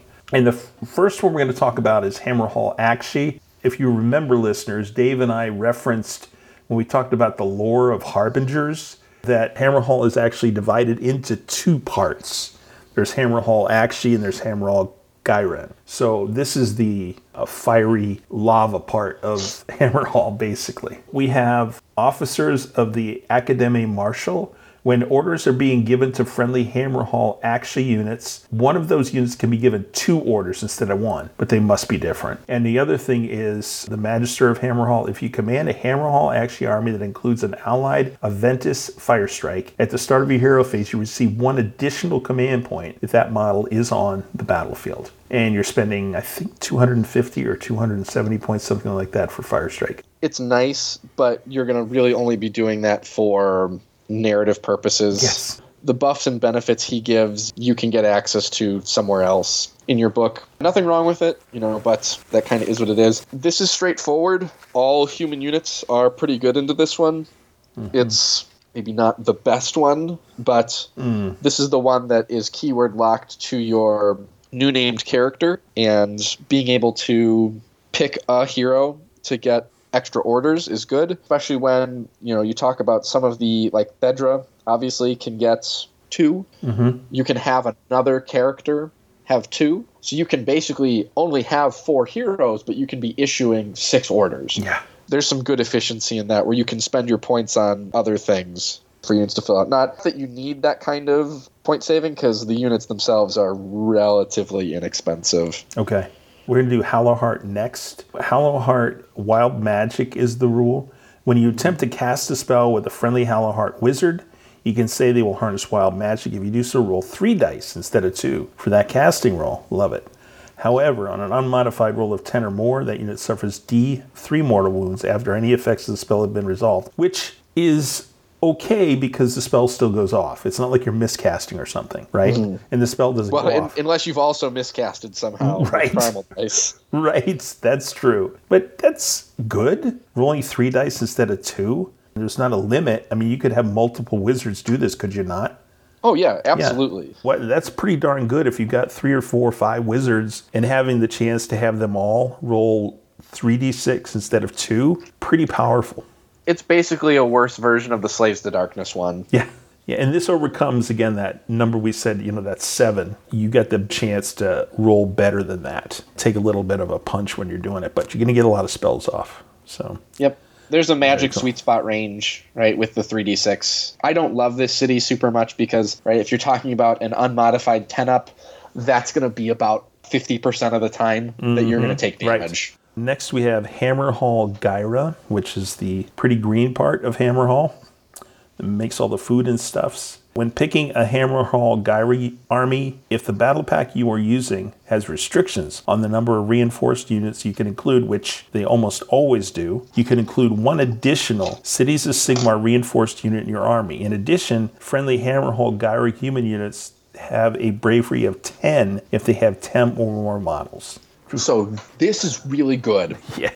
Right? If you'll roll back to the marshal with his little emissary envoy guy, yes. Yeah. The relic bearer, rolling below the bravery suddenly becomes really doable with Hammerhall Gyra, right? Where you can take 3 units of steel helms, right, the little foot troops guys. Now you got to reinforce them. Suddenly, you've got 60 models on an objective. You have 80 models on an objective. You have 120 models on an objective. Yep. And they have bravery 10. Right, because they're bravery 10. Yeah, it's crazy. And getting a 5th reinforcement, you can include one additional Cities of Sigmar reinforced unit in your army. It's interesting how that word that. I wonder if you're going to be able to double reinforce with that. Well, it's interesting, too, because that's just Cities of Sigmar. So it includes any Cities of Sigmar. Yeah, so you can reinforce any Cities of Sigmar, but it's humans specifically that get to be bravery 10. Right, which exactly. Is fun. Right, but you can reinforce dwarves or elves if you wanted to using this. You just don't get the benefit of the extra bravery. Yeah. Then this next one is Lethis. This is like in Shaiish. So the Raven Priests, friendly Lethis human heroes that are not wizards become priests. Wow. Which is a lot of them. That's a lot of guys, yeah. In addition, friendly Lethis human priests and friendly allied Stormcast Eternal priests know the following prayer, and this is Morta's Embrace. This is a really good one. Morta's Embrace is a prayer that has an answer value of 4 and a range of 12. If answered, pick one enemy unit within range invisible of the chanter. Ward saves cannot be made for that unit until the start of your next hero phase. Woof. Not bad. Not bad at all. If you can get it off with that 4 up. Yeah. This one you'd be looking to include human heroes that are not priests. All right. The next one is Vindicarum. Friendly Vindicarum units can receive the rally command while they're within 3 inches of enemy units. Woof. In addition, when a friendly Flagellance unit receives the rally command, you can return 1 slave model to that unit on a 5-up instead of a 6. Yeah, seems pretty good. Talk about tar pits, man. Because you could give them rally while they're just stuck in there. Yeah. You have a unit of 40 of them and you kill 20. And I just got 10 back. That's nuts. That's very, very cool. All right, then the last one we're going to talk about is Excelsis. This is Fearsome Breeds. Add 1 to the wounds characteristic of friendly Excelsis monsters. In addition, each time a friendly Excelsis Free Guild cavalry unit fights, after all of its attacks have been resolved, pick 1 enemy unit within 3 inches of that unit and roll a dice for each model. And the Cavalier's unit for each 4-up, that enemy unit suffers 1 mortal wound. So basically, after the fact impact hits. This is really good. The units you'd be looking to put into this are Free Guild Cavaliers and your Cavalier Marshals and, the big heroes on monsters. Yep. Pretty straightforward. There's just some really great ways to buff multiple units in this book. You know me and my cavalry. I love that kind of thing. And I'm never going to start... Okay, I'm probably never. I have to always qualify that with you. Probably never going to start a Free Guild cavalry army. But wouldn't that be fun for like a Path to Glory event or something? 1,000 points. Yeah. Bring that to a narrative. Nothing. Yep. And it would be so much fun to take like Excelsis and some of these other things we talked about. Just make those Cavaliers do some work. It'd be really fun to watch. Very, very fun. All right. We have talked about our cities and some units maybe to go into them. Let's talk about units now. And the first unit we have are our crazy people. Yep. Flagellants. Flagellants. Right? They have a champion, and they have castigating flails and clubs because they love beating themselves when they're not beating others. 2-inch range, 2 attacks, 4x4s, no rend, 1 damage. Glorious Martyrs. Each time a model in this unit is slain by an attack made with a melee weapon, you can pick one enemy unit within 3 inches. No zombies within 3 inches of this unit and roll a dice. On a 5-up, that unit suffers 1 mortal wound. 6-inch move, 1 wound, 6-up save, 8 bravery. This is between where zombies were and where zombies are. Mm-hmm. So it's the enemy unit within 3 inches of this unit, not the model that died, right? Mm-hmm. Before it was just 5-up anywhere. So you can pull guys from the back and still do mortal wounds to the front. I don't know why we continue to not learn this lesson, but here we are. I guess they felt they were safe saying within 3. I guess. Yeah. Wrong. Sure. Our next unit it didn't feel like a unit. It felt like it should have been a hero. It's a conglomeration of demi-heroes. How about the Free Guild Command Corps. They're 3 wounds apiece, 5-inch move, 4-up save, bravery 7. This unit consists of a Free Guild Command Corps are 1 Arch Knight, 1 Whisperblade, 1 Great Herald, 1 War Surgeon, 1 Soul Shepherd, and 1 Mascot Gargoylian. Boy, I don't know. The models are cool. I give it that. They get different equipment. The Arch Knight has the Sigmarite Great Weapon, which is 2-inch range, 4 attacks, 3x3s, rend 1, damage 3. Not bad. The Whisperblade is armed with the Enchanted Rapier, 1-inch range, 1 attack, 2x2s, rend 3, damage d6. The War Surgeon and the Soul Shepherd are each armed with the Assortment of Weapons, which are 1-inch range, 2 attacks, 3x4s, no rend, damage 1. And the little pet mascot has his Bite, 1-inch range, 3 attacks, 4x3s, rend 1, damage d3. The Great Herald, gives the unit the totem keyword while the Great Herald is alive. And then there's a page here of rules. So, Marshal's Retinue. At the start of the first battle round, before determining who has the first turn, you can pick 1 friendly Free Guild Marshal and Relic Envoy on the battlefield for this unit to be assigned to. The same Marshal cannot have more than 1 Free Guild Command Corps assigned to it. That Free Guild Marshal has a ward of a 4-up while it is within 3 inches of this unit. Wow. Not bad. Sawbones. You can use this ability while this unit has a War Surgeon. At the end of your hero phase, you can pick up to 3 friendly Cities of Sigmar human units wholly within 12 inches of this unit. So good. So For cool. each unit picked, you can either heal up to D3 wounds allocated to that unit, or if no wounds have been allocated to that unit, you can return a number of slain models equal to the combined wounds characteristic of D3 or less. You can get a full horseback, I believe, which is kind of an interesting picture in my head. Horse and a half, yep. Dispatch Spies. You can use this ability only while this unit has a Whisperblade. Once per turn, when an enemy unit issues a command, you can say that the Whisperblade will attempt to disrupt it. If you do so, roll a dice. On a 4-up, that command was not received. The command ability still counts as having been used, and the command point has been spent to issue that command is lost. Each time command is issued, no more than 1 attempt to disrupt can be made. 4-up to stop Catacross seems pretty good to me. Absolutely. Sound the Advance. You can use this ability only while you has a Great Herald. Add 1 to the run rolls and charge rolls for friendly Cities of Sigmar units while they are wholly within 12 inches of any friendly units that have a Great Herald. In addition, when a friendly Cities of Sigmar unit wholly within 12 inches of any friendly units that have a Great Herald retreats, you can add D3 inches to the move characters of the unit until the end of that phase. That's really good. And then Tune of the Corpus Somni. You can only use this if you have a Soul Shepherd. In the Battle Shock phase, each time a model would flee from friendly Cities of Sigmar human unit, while that friendly unit is wholly within 12 inches of this unit, roll a dice. On a 4-up, that model does not flee. The same unit cannot be affected by this ability more than once in the same phase. These are really cool. The trouble is getting the units in range of the different abilities. Yes. It just seems like they'd have to be stuck in, you know. You got to really pick and choose what your plan is for this unit, right? You know, are you going to be forward supporting units? Are you going to be hanging back kind of with your castle? You're hanging back with your castle. But you do have to really make a choice of what you're going to be using. This is 170 points for all these things. I think that's a real bargain for all these abilities. This is very, very good. Now, I had a question, Brendan, because it says 3 wounds. So I assume that 3 wounds is for each model.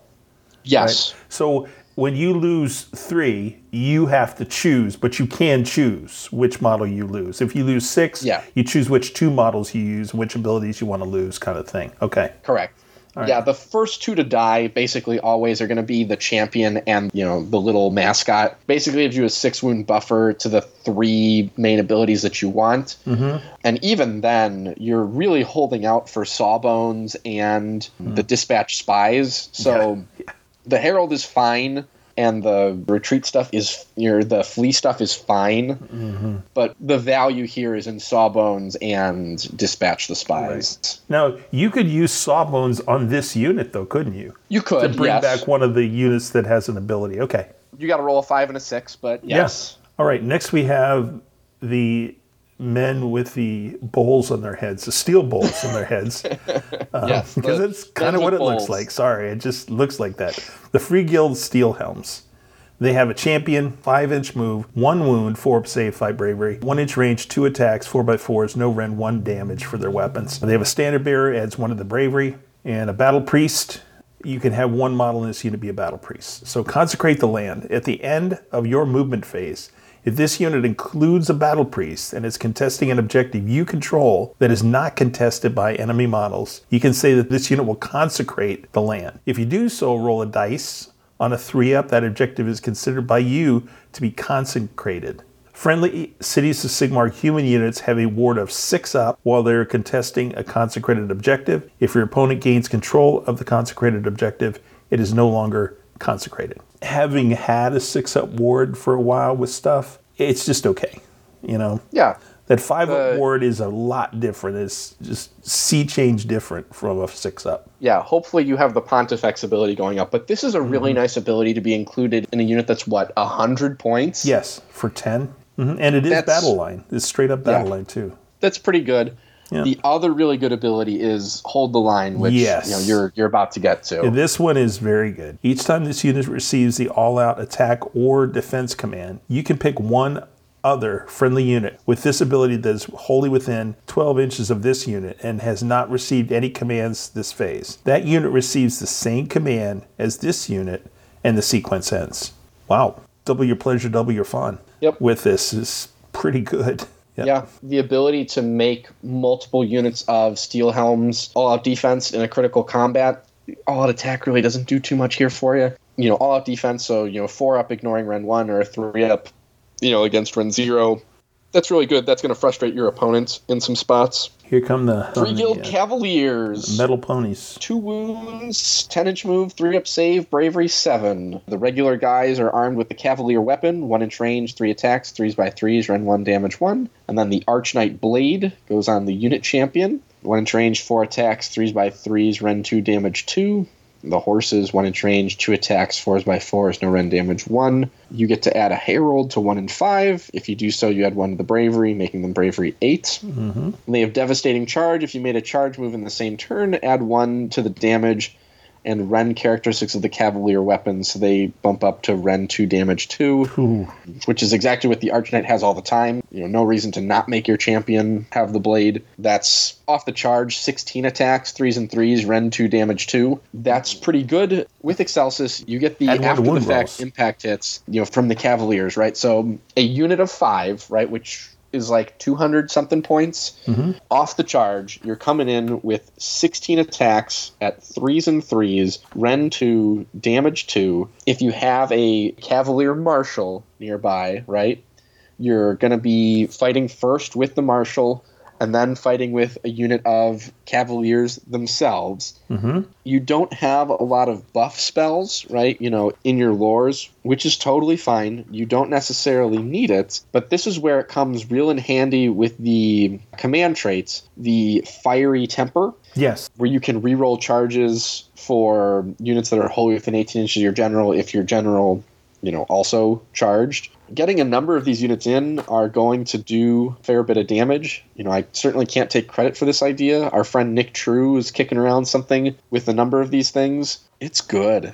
It's only 180 points, Brendan. I just looked. So, bonus. This is a great countercharging unit. Yeah. This is an incredible unit to receive the +1 attacks order. This is a unit that you want to set up to always receive the +1 attacks order every game. Now, you can only receive it if you haven't fought yet in the game. So you want to set up an absolutely devastating charge with any and all Free Guild Cavaliers that you're taking in your army, and it would almost be worthwhile to hold a unit back if you're not going to give it that +1 attack, because you go from 16 to 21 attacks that are 3s and 3s, Ren 2 damage 2, right? You take the odd attack, your 2s and 3s. That's really, really solid. As much as we're going to talk about the next unit, this is absolutely an incredibly high value unit for Cities of Sigmar players that are in particular going to be focused on the human side of affairs. Okay, excellent. All right, let's talk about... So Dan, you have the honor of talking about what will be the great problem unit of this army. I really think that the symbol for this unit should be a shield that's broken, if you understand my meaning. The Free Guild Fusiliers. 5-inch move, 1 wound, 4 up save, 5 bravery. Doesn't sound like much yet, but oh my goodness. So we have a fusel cannon that can be one of 2 profiles. If you are in a fortified position, it's 24-inch range, 2 attacks, 4x4s, -1 Ren, 1 damage, which again doesn't sound too bad. And then if it's walking around, it's 12-inch range, 1 attack, 4s and 4s, -1, 1 damage. Has a brace of pistols, 9-inch range, 4 attacks, 3s and 3s, -1. And of course, bayonets, why not? Range, 1 attack, 4x4s, no Ren, 1 damage. The champion, add to the attack characteristics. Alternatively, the model could be armed with a brace of pistols instead of a cannon. I don't know why, but okay, sure. I wonder what you'll do. Yeah. 1 in every 10 can be Herald, add 1 to bravery. And we're going to talk about the little squires that run around to bring back reloads for stuff, and they don't count. It's not a model, essentially. It's just a token, just a reminder token. Yeah. The first special rule is Fusiliers fire. Each time a model shoots with a fusel cannon, if it's in the fortified position, use the fortified position weapons characteristic. Otherwise, use the mobile characteristic. Okay, that makes perfect sense. Fortified positions, Brendan, you already warned us how crazy this is, and this unit also has the fortified position special rule at the start of the battle. This unit is in a fortified position. Addition, at the end of your movement phase, with this unit both remain stationary, was not set up in that phase, it can establish a fortified position. Once this unit is in a fortified position, it remains so until it moves or is removed from the battlefield, or it can still move if it has some special rule thingy that allows it to move and still be fortified. Oh, I wonder where that is. While this unit is in a fortified position... Could be anything. You can ignore negative modifiers to save rolls. Protects me with missile units. Okay, fine. Then you have this really fun rule. It is so much fun to think about this. Once per battle, thank goodness. At least it's timing locked, too. It's not just once per battle. It's also time-oriented. Right, at the start of your shooting phase in the third or so it's only 3 battle rounds that you could do this. If your opponent hasn't been shot off the board already, you can say that this unit will be resupplied by its black powder squire. If you do so, you can re-roll hit rolls. Now, when is the last time you heard those words? It's been a minute. You could re-roll hit rolls for attacks made with missile weapons by this unit until the end of that phase. Holy mother.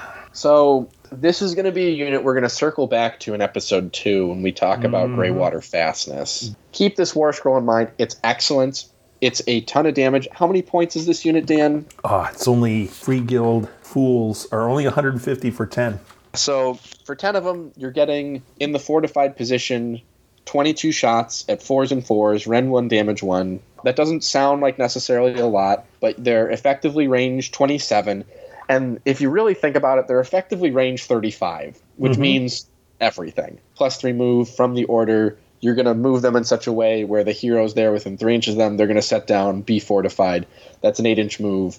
24 inches. That hero's going to have the +3-inch range to make them range 27. Cool. And even from there, the Fusel Major doesn't even necessarily help them because it's just picking one friendly unit to do this. Like, that's nice.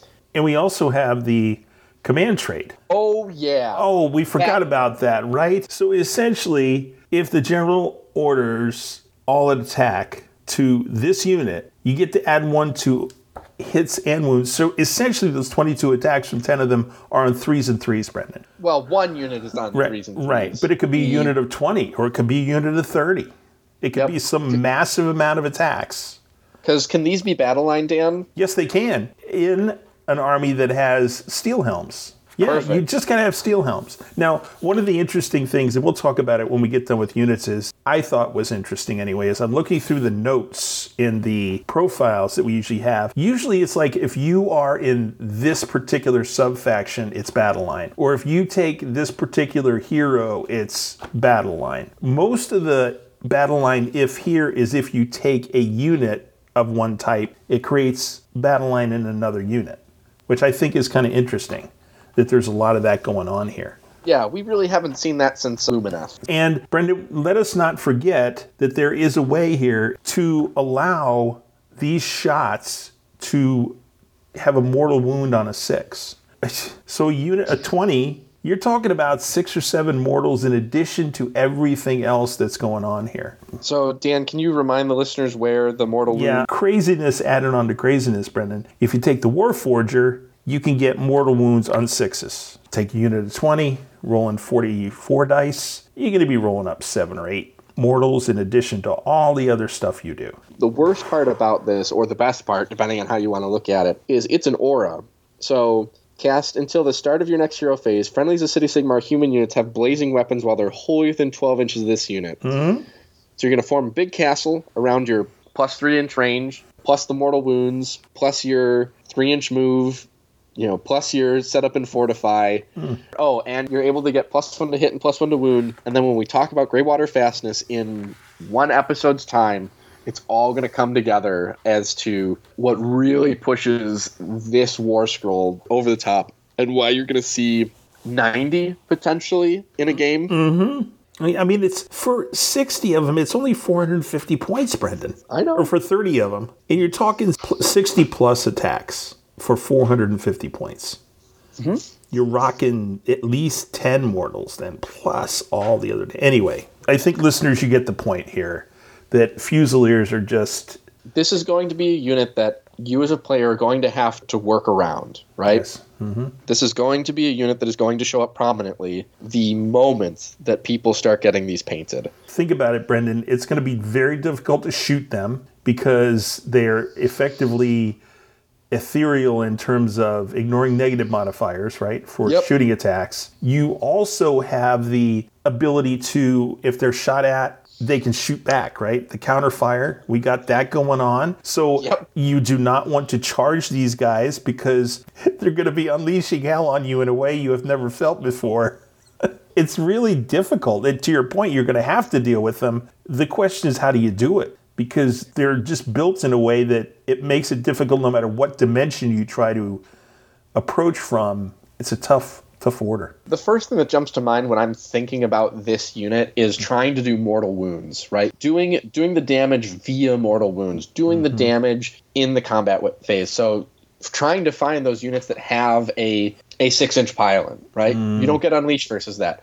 Taking units that shut off the ability to issue commands, right? You can't unleash hell on something if you can't issue commands, right? Morghast, Geminids, right? Something that I think about to try and pin that unit in. Now, it doesn't get around orders that you fire out of sequence, but if you don't have shooting attacks, they can't return fire. It's not something that they can do. It's going to be tough. Yes. This is one of those new units, a lot like Immortus Guard, where you are going to see this unit. You are going to see this unit a lot, and you're going to have to plan actively for what you're going to do about it. Now, Dan, as a Sylvaneth player, you're well equipped to deal with that because you have line of sight blocking terrain that you can put down on the board. Guess what doesn't like that? Yeah. And, the whole mortal wound thing, if the Pontifex is close by, these suckers are going to have a 5-up word save. Yep. Yeah, you try to pull every tool out of the toolbox, and every tool you look at it and you're going, nope, you throw that one back over your shoulder. How about that? It's going to be interesting. A cool model that I don't know really how much you're going to see in terms of... overshadowed by its much tinier versions. Yes, right. So why don't you talk to us about the Great Cannon? The Great Cannon is a war machine, 8 wounds, 3-inch move, 4-up save, bravery 5. You have 3 different firing options that you'll have to pick from when you shoot. You have the cannonball, 24-inch range, 2 attacks, 4s by 2s, Ren 2, damage D3 plus 2. Armor piercing round, 24-inch range, 2 attacks, 4s by 2s, Ren 4, damage D6. Grape shot, 12-inch range, 5 attacks, 3s by 3s, Ren 1, damage 2. pretty good. And then it has Fortified, which is the same, except that there's no fortification shooting bonus here. Right. Just that there's a save benefits. I think this game doesn't have anywhere near enough pieces of artillery. So it's really cool to see this. It's a bummer that, the rocket batteries and the volley guns and all that stuff didn't make it into this version of Cities. Sure. But, we got a really cool model to replace it with. Hopefully we at some point in this game get our war machines pointed out in a place where people take them, because it's a part of the game that I always really loved in Warhammer Fantasy. Mm-hmm. A lot like chariots that I feel like we could definitely do with seeing some more of. Sure. And again, it's unfortunate that you're not going to see a lot of these unless people are just, playing because they love the models, which is great. Well, we always love to see that. But if you're comparing 150 points for those 10 Fusiliers to 150 points for this great cannon, there just isn't a comparison, right? It's no choice. You don't. They're taking away that choice. So hopefully people will buy this model and build it and put it on the shelf and do some amazing things with it. I hope they do that, because it's wonderful to see it in the book. Next unit is the Wilder Corps Hunters, yes? Yes. Okay. So this is new. They're a Warcry warband, yep. Okay. But I think they're worth talking about. There's some good stuff in here. They absolutely are. Most Warcry warbands, they've done a really good job of making valuable. It's the Underworld warbands. Mileage may vary. Okay, fair enough. They're 5-inch move, 1 wound, 5 up save, 5 bravery. They have Hunting Crossbow, which is 18 inches, 2 attacks, 4x4s, -1/1. The Hunting Arbalest, which is 18 inches, 2 attacks, 3x3s, -2 D3 damage. They have Hunting Weapons and Ferocious Bite from the Pup Dogs, and they're both 1 inch. The Hunting Weapons is 2 attacks, 4x4s. No rend for either one of these, 1 damage. And then the Pup Dogs do 3 attacks, 4x3s, 1 damage. So the Warden, 1 in every 11 models in this unit, which is how many you get. That model is armed with a Ferocious Bite in addition to its other weapons, because it has a dog. And then 4 models in 11 are Pup Dogs as well, and they have bites instead of other weapons. So we have the Arbalester. 1 in every 11 will be a gunner. Yeah, you pick that instead of the Hunting Crossbows. Expert Trackers after deployment, but before the first battle round, this unit can make a normal move. Very nice. It can't run. So the best part about this, right, is so when you're thinking about your Fusilier castle, you're probably going to have a wall of steel helms in front of them because you want to take advantage of the battle line Fusiliers. But what you do is you set up a unit or 2 of Wild Core Hunters in front of that or to the sides to space out and create these additional layers of units that your opponent is going to have to charge and fight through while you move your castle up, refortify, and gun them down. Very exciting play style. I know you're all really thrilled to play it. It's 11 models, too. That's a pretty good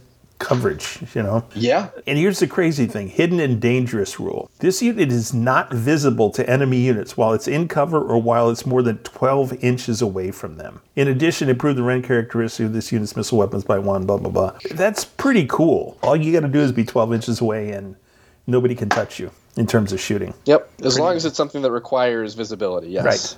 So that's it for the human side, yes? Yeah, that's going to be where we stop today in terms of reading through the Battletome. Yes. The next time up we're going to talk about the remaining cities, the elves and the Duardin, all their enhancements and strategy tactics. But we're going to talk about the battalion today, right, Dan? Yes, there is a battalion. Yep, because it is all human all the time.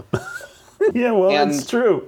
Yes. This might be why you see a unit of cannon on the battlefield, right? This could be why, maybe. Right, because you can get a 1-drop out of it. It's a mandatory Fusel Major on a Warhulk and 1 optional. It is also 3 mandatory units of Fusiliers or Steel Helms and 1 mandatory cannon.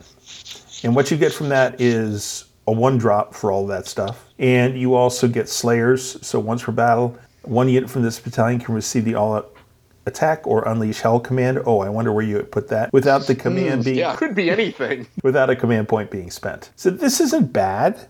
I mean, you're going to probably take these units anyway. It's not like you're trying to stuff something in here other than the cannon. So I don't think it's bad. No, I think really the only reason you're taking it is if you feel that you're going to be short on command points to issue all-out attack or unleash. Otherwise, I think you're just better served going battle regiment.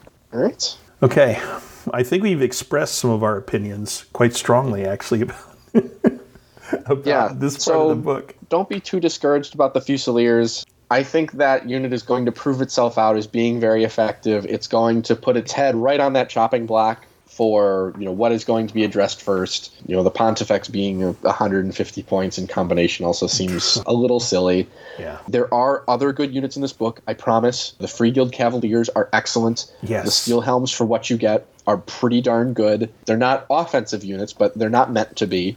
That is a unit that you would really hope to kind of tar pit up an objective, right? Mm-hmm. They're Bravery 5, so that's maybe where you would take them in Hammerhall Gira, get them to Bravery 10. Not so bad. There are other ways to improve bravery throughout the book. One of them's a spell. So on the human side, there's two real standout units. The heroes are incredible.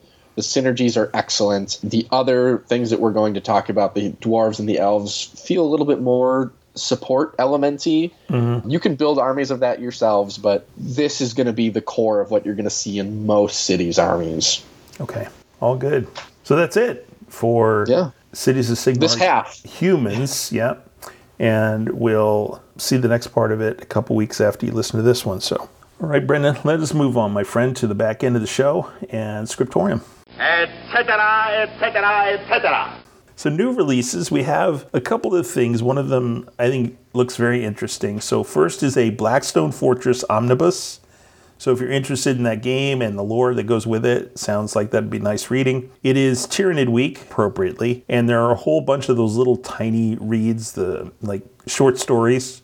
There's like 5 or 6 of those that you can buy and look at. The book I'm interested in is called The Rose in Darkness. It is a Sister of Battles book, and it looks like the Sisters of Battle will be fighting Genestealer cults. There were a couple early on of Sisters of Battle books that I really, really enjoyed. I always love reading when the Imperium fights Genestealer cults. Those books typically turn out to be pretty interesting. So this may be something I give a listen to. I'll have to check and see, but called The Rose in Darkness. That's it for new stuff. How about you? All right. I finished Better Call Saul today. Mm-hmm. I don't know how I feel about how the show ended. Oh, okay. I won't give any spoilers because I think the season ended this year. I don't know if I like it. I don't know if I dislike it. I'm not sure. But I finished that. One of the podcasts I listen to for college football is a show called Split Zone Duo. And I recently subscribed to their Patreon. And I've been kind of hesitant to do that with most of the creators that I listen to regularly. Theirs is $5 a month on top of their free content, and for what you're getting for $5 a month is such a good deal. If you're a college football fan and you're not listening to Split Zone Duo, give them a listen. If you're already listening, I can tell you personally, their Patreon is excellent value. And then this next one's a bit of a content warning. Oh. Netflix had a documentary come out, and it is a genuine documentary where they talk about the investigation into the Boy Scouts of America and all of the sexual abuse that was going on, how much the organization knew, when they knew it. That's so sad. I was crying. Yeah.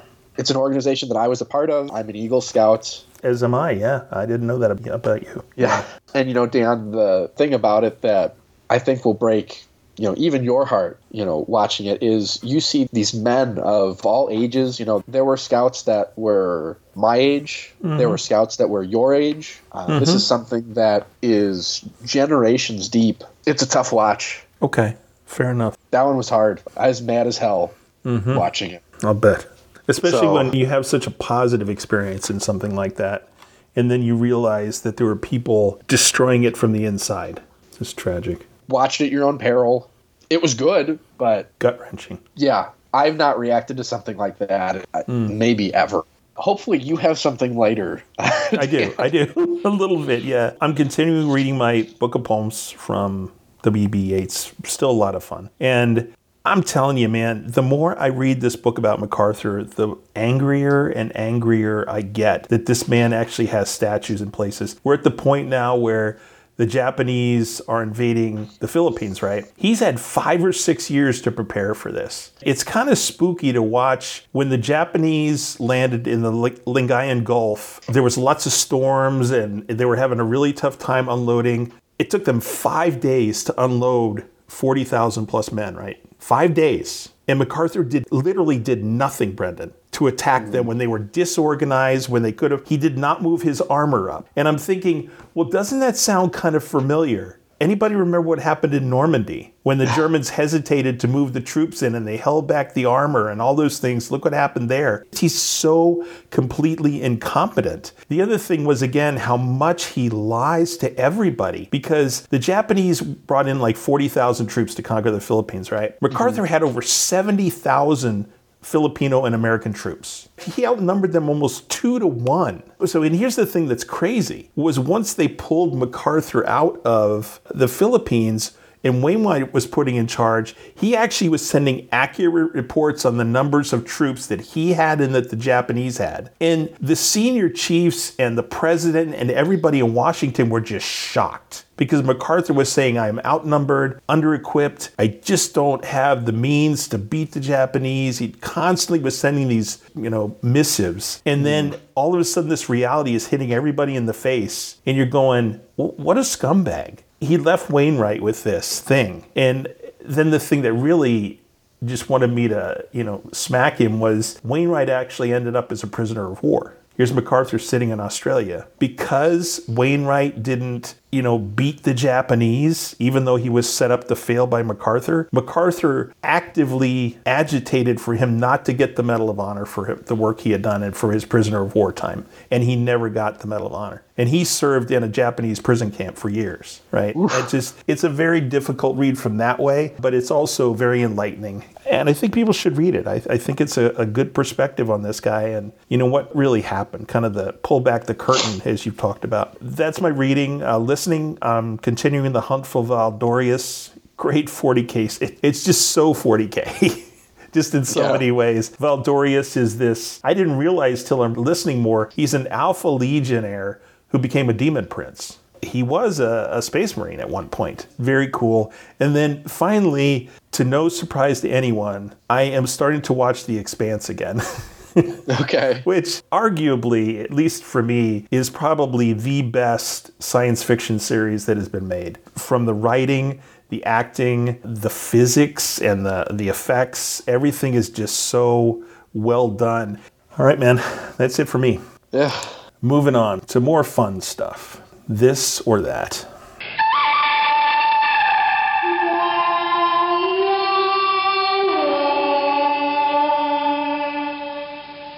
So what are we doing first? So I think I've been making you go the last whatever you would episodes. like. Your choice, my friend. Yeah, so I'm going to go this time. Okay, awesome. We will start with things from the Battletome. Next episode, 130, Duardin and Elves. Which of the two are you more excited to get into? The Dark Elves. You talked about them clearing the baffles a little bit on the human side with some of the artillery pieces and some other units, that kind of disappeared. I'm interested to see what's cleared from this side with the dwarves and the elves, especially with the elves. I mean, we no longer have those like eternal warden guys.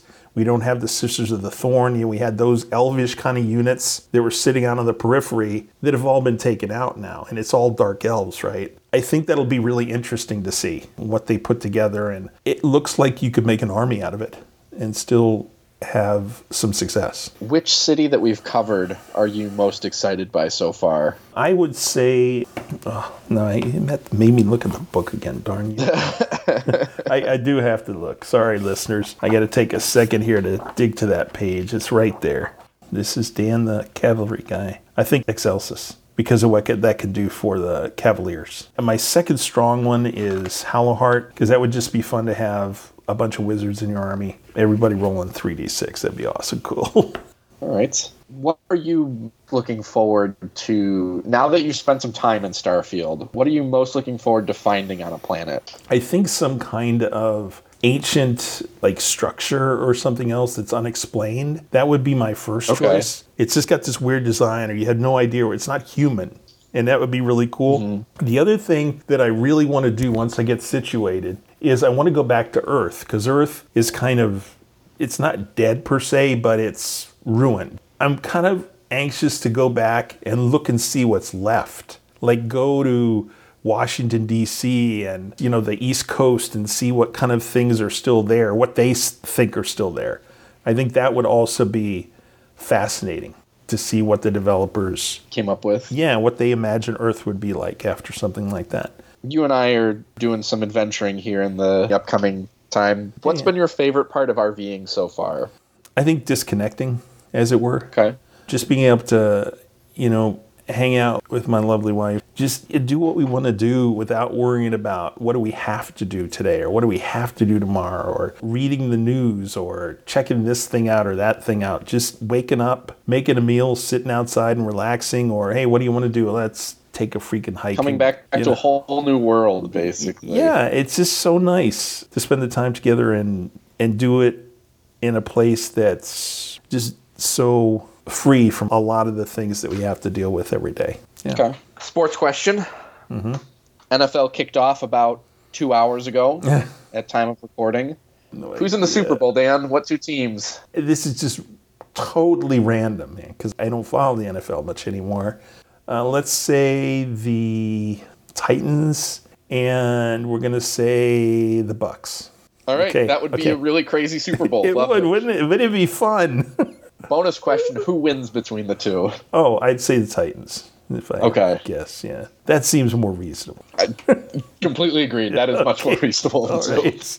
Okay. That's my 5. Oh, wow. 5.5. Okay, cool. So my first one is, if you had to pick one half of Hammerhall, which half would you pick? The fiery side or the verdant side? Probably the verdant side. The Bravery 10 on the steel helms is really attractive to me, especially when you pair it with getting them to be +1 model on objectives. You take a 200-point unit, a 20 brick of steel helms, and it counts as 40 on an objective. When you invest in a bunch of Fusiliers after that, I would feel pretty good about my ability to score the objectives and also remove my opponents in a timely manner. Okay, so Fusiliers or Immortus Guard in their current state?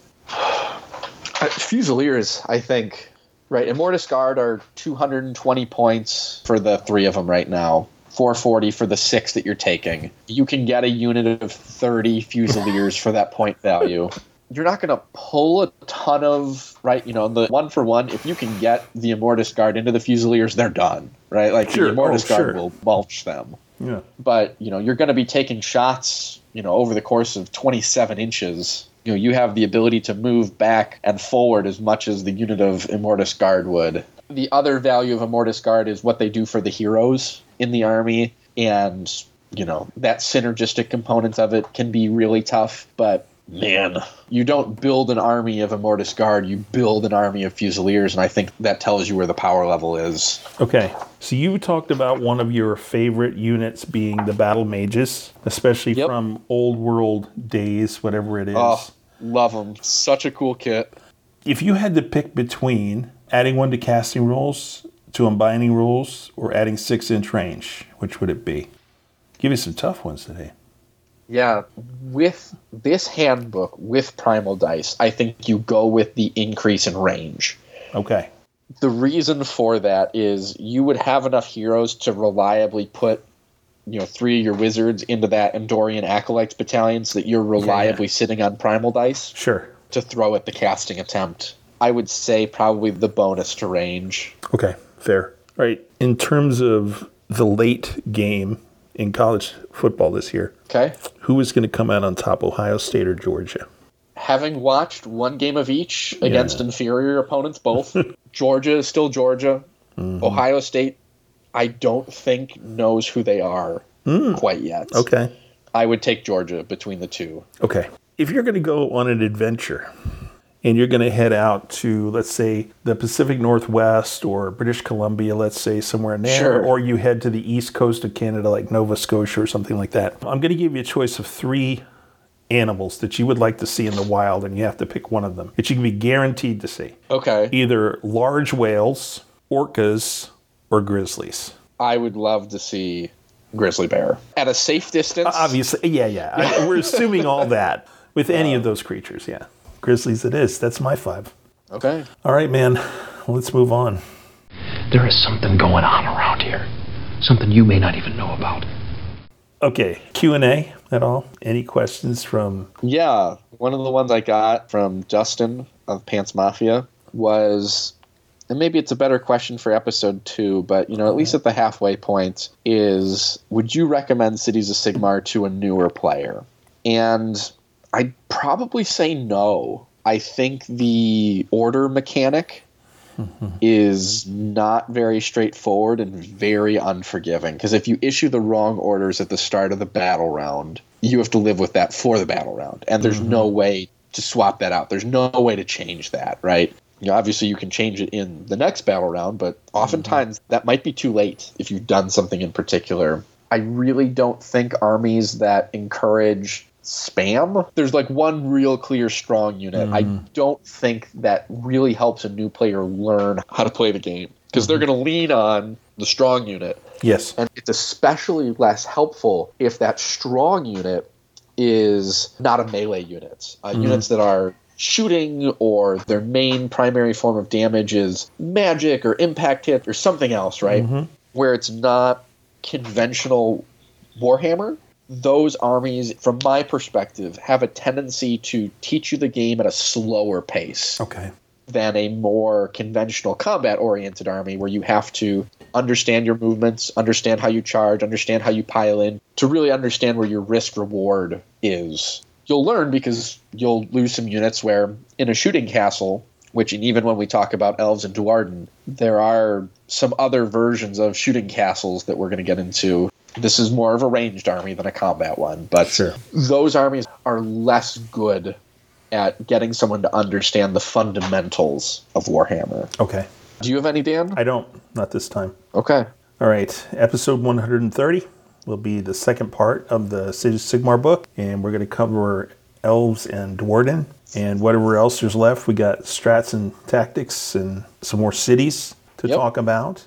Again, timing-wise, this one's going to be released middle of September, and then we've got to work out sometime in hopefully early October when we can roll the next episode out for people. Hopefully by then, I'm hoping we have our next Dawnbringers book. Dawnbringers, a battle scroll to talk about. Yeah, anything. Yeah, that would be wonderful. That's it then. All good, man. Yeah. Thank you once again for coming along. Appreciate it as always. Thank you for taking the time to go through some things here that I know I didn't understand. I was so distracted by that one unit. It was like, I want to talk about that one. I don't care what the rest... I think a lot of people. All good stuff. And listeners, thank you as always for joining us. Thanks for coming back time and time again and putting up with our foolishness. We really, really appreciate you. And that being said, take care, stay safe, and don't forget shenanigans, because life is better when you are up to something. Bye. This is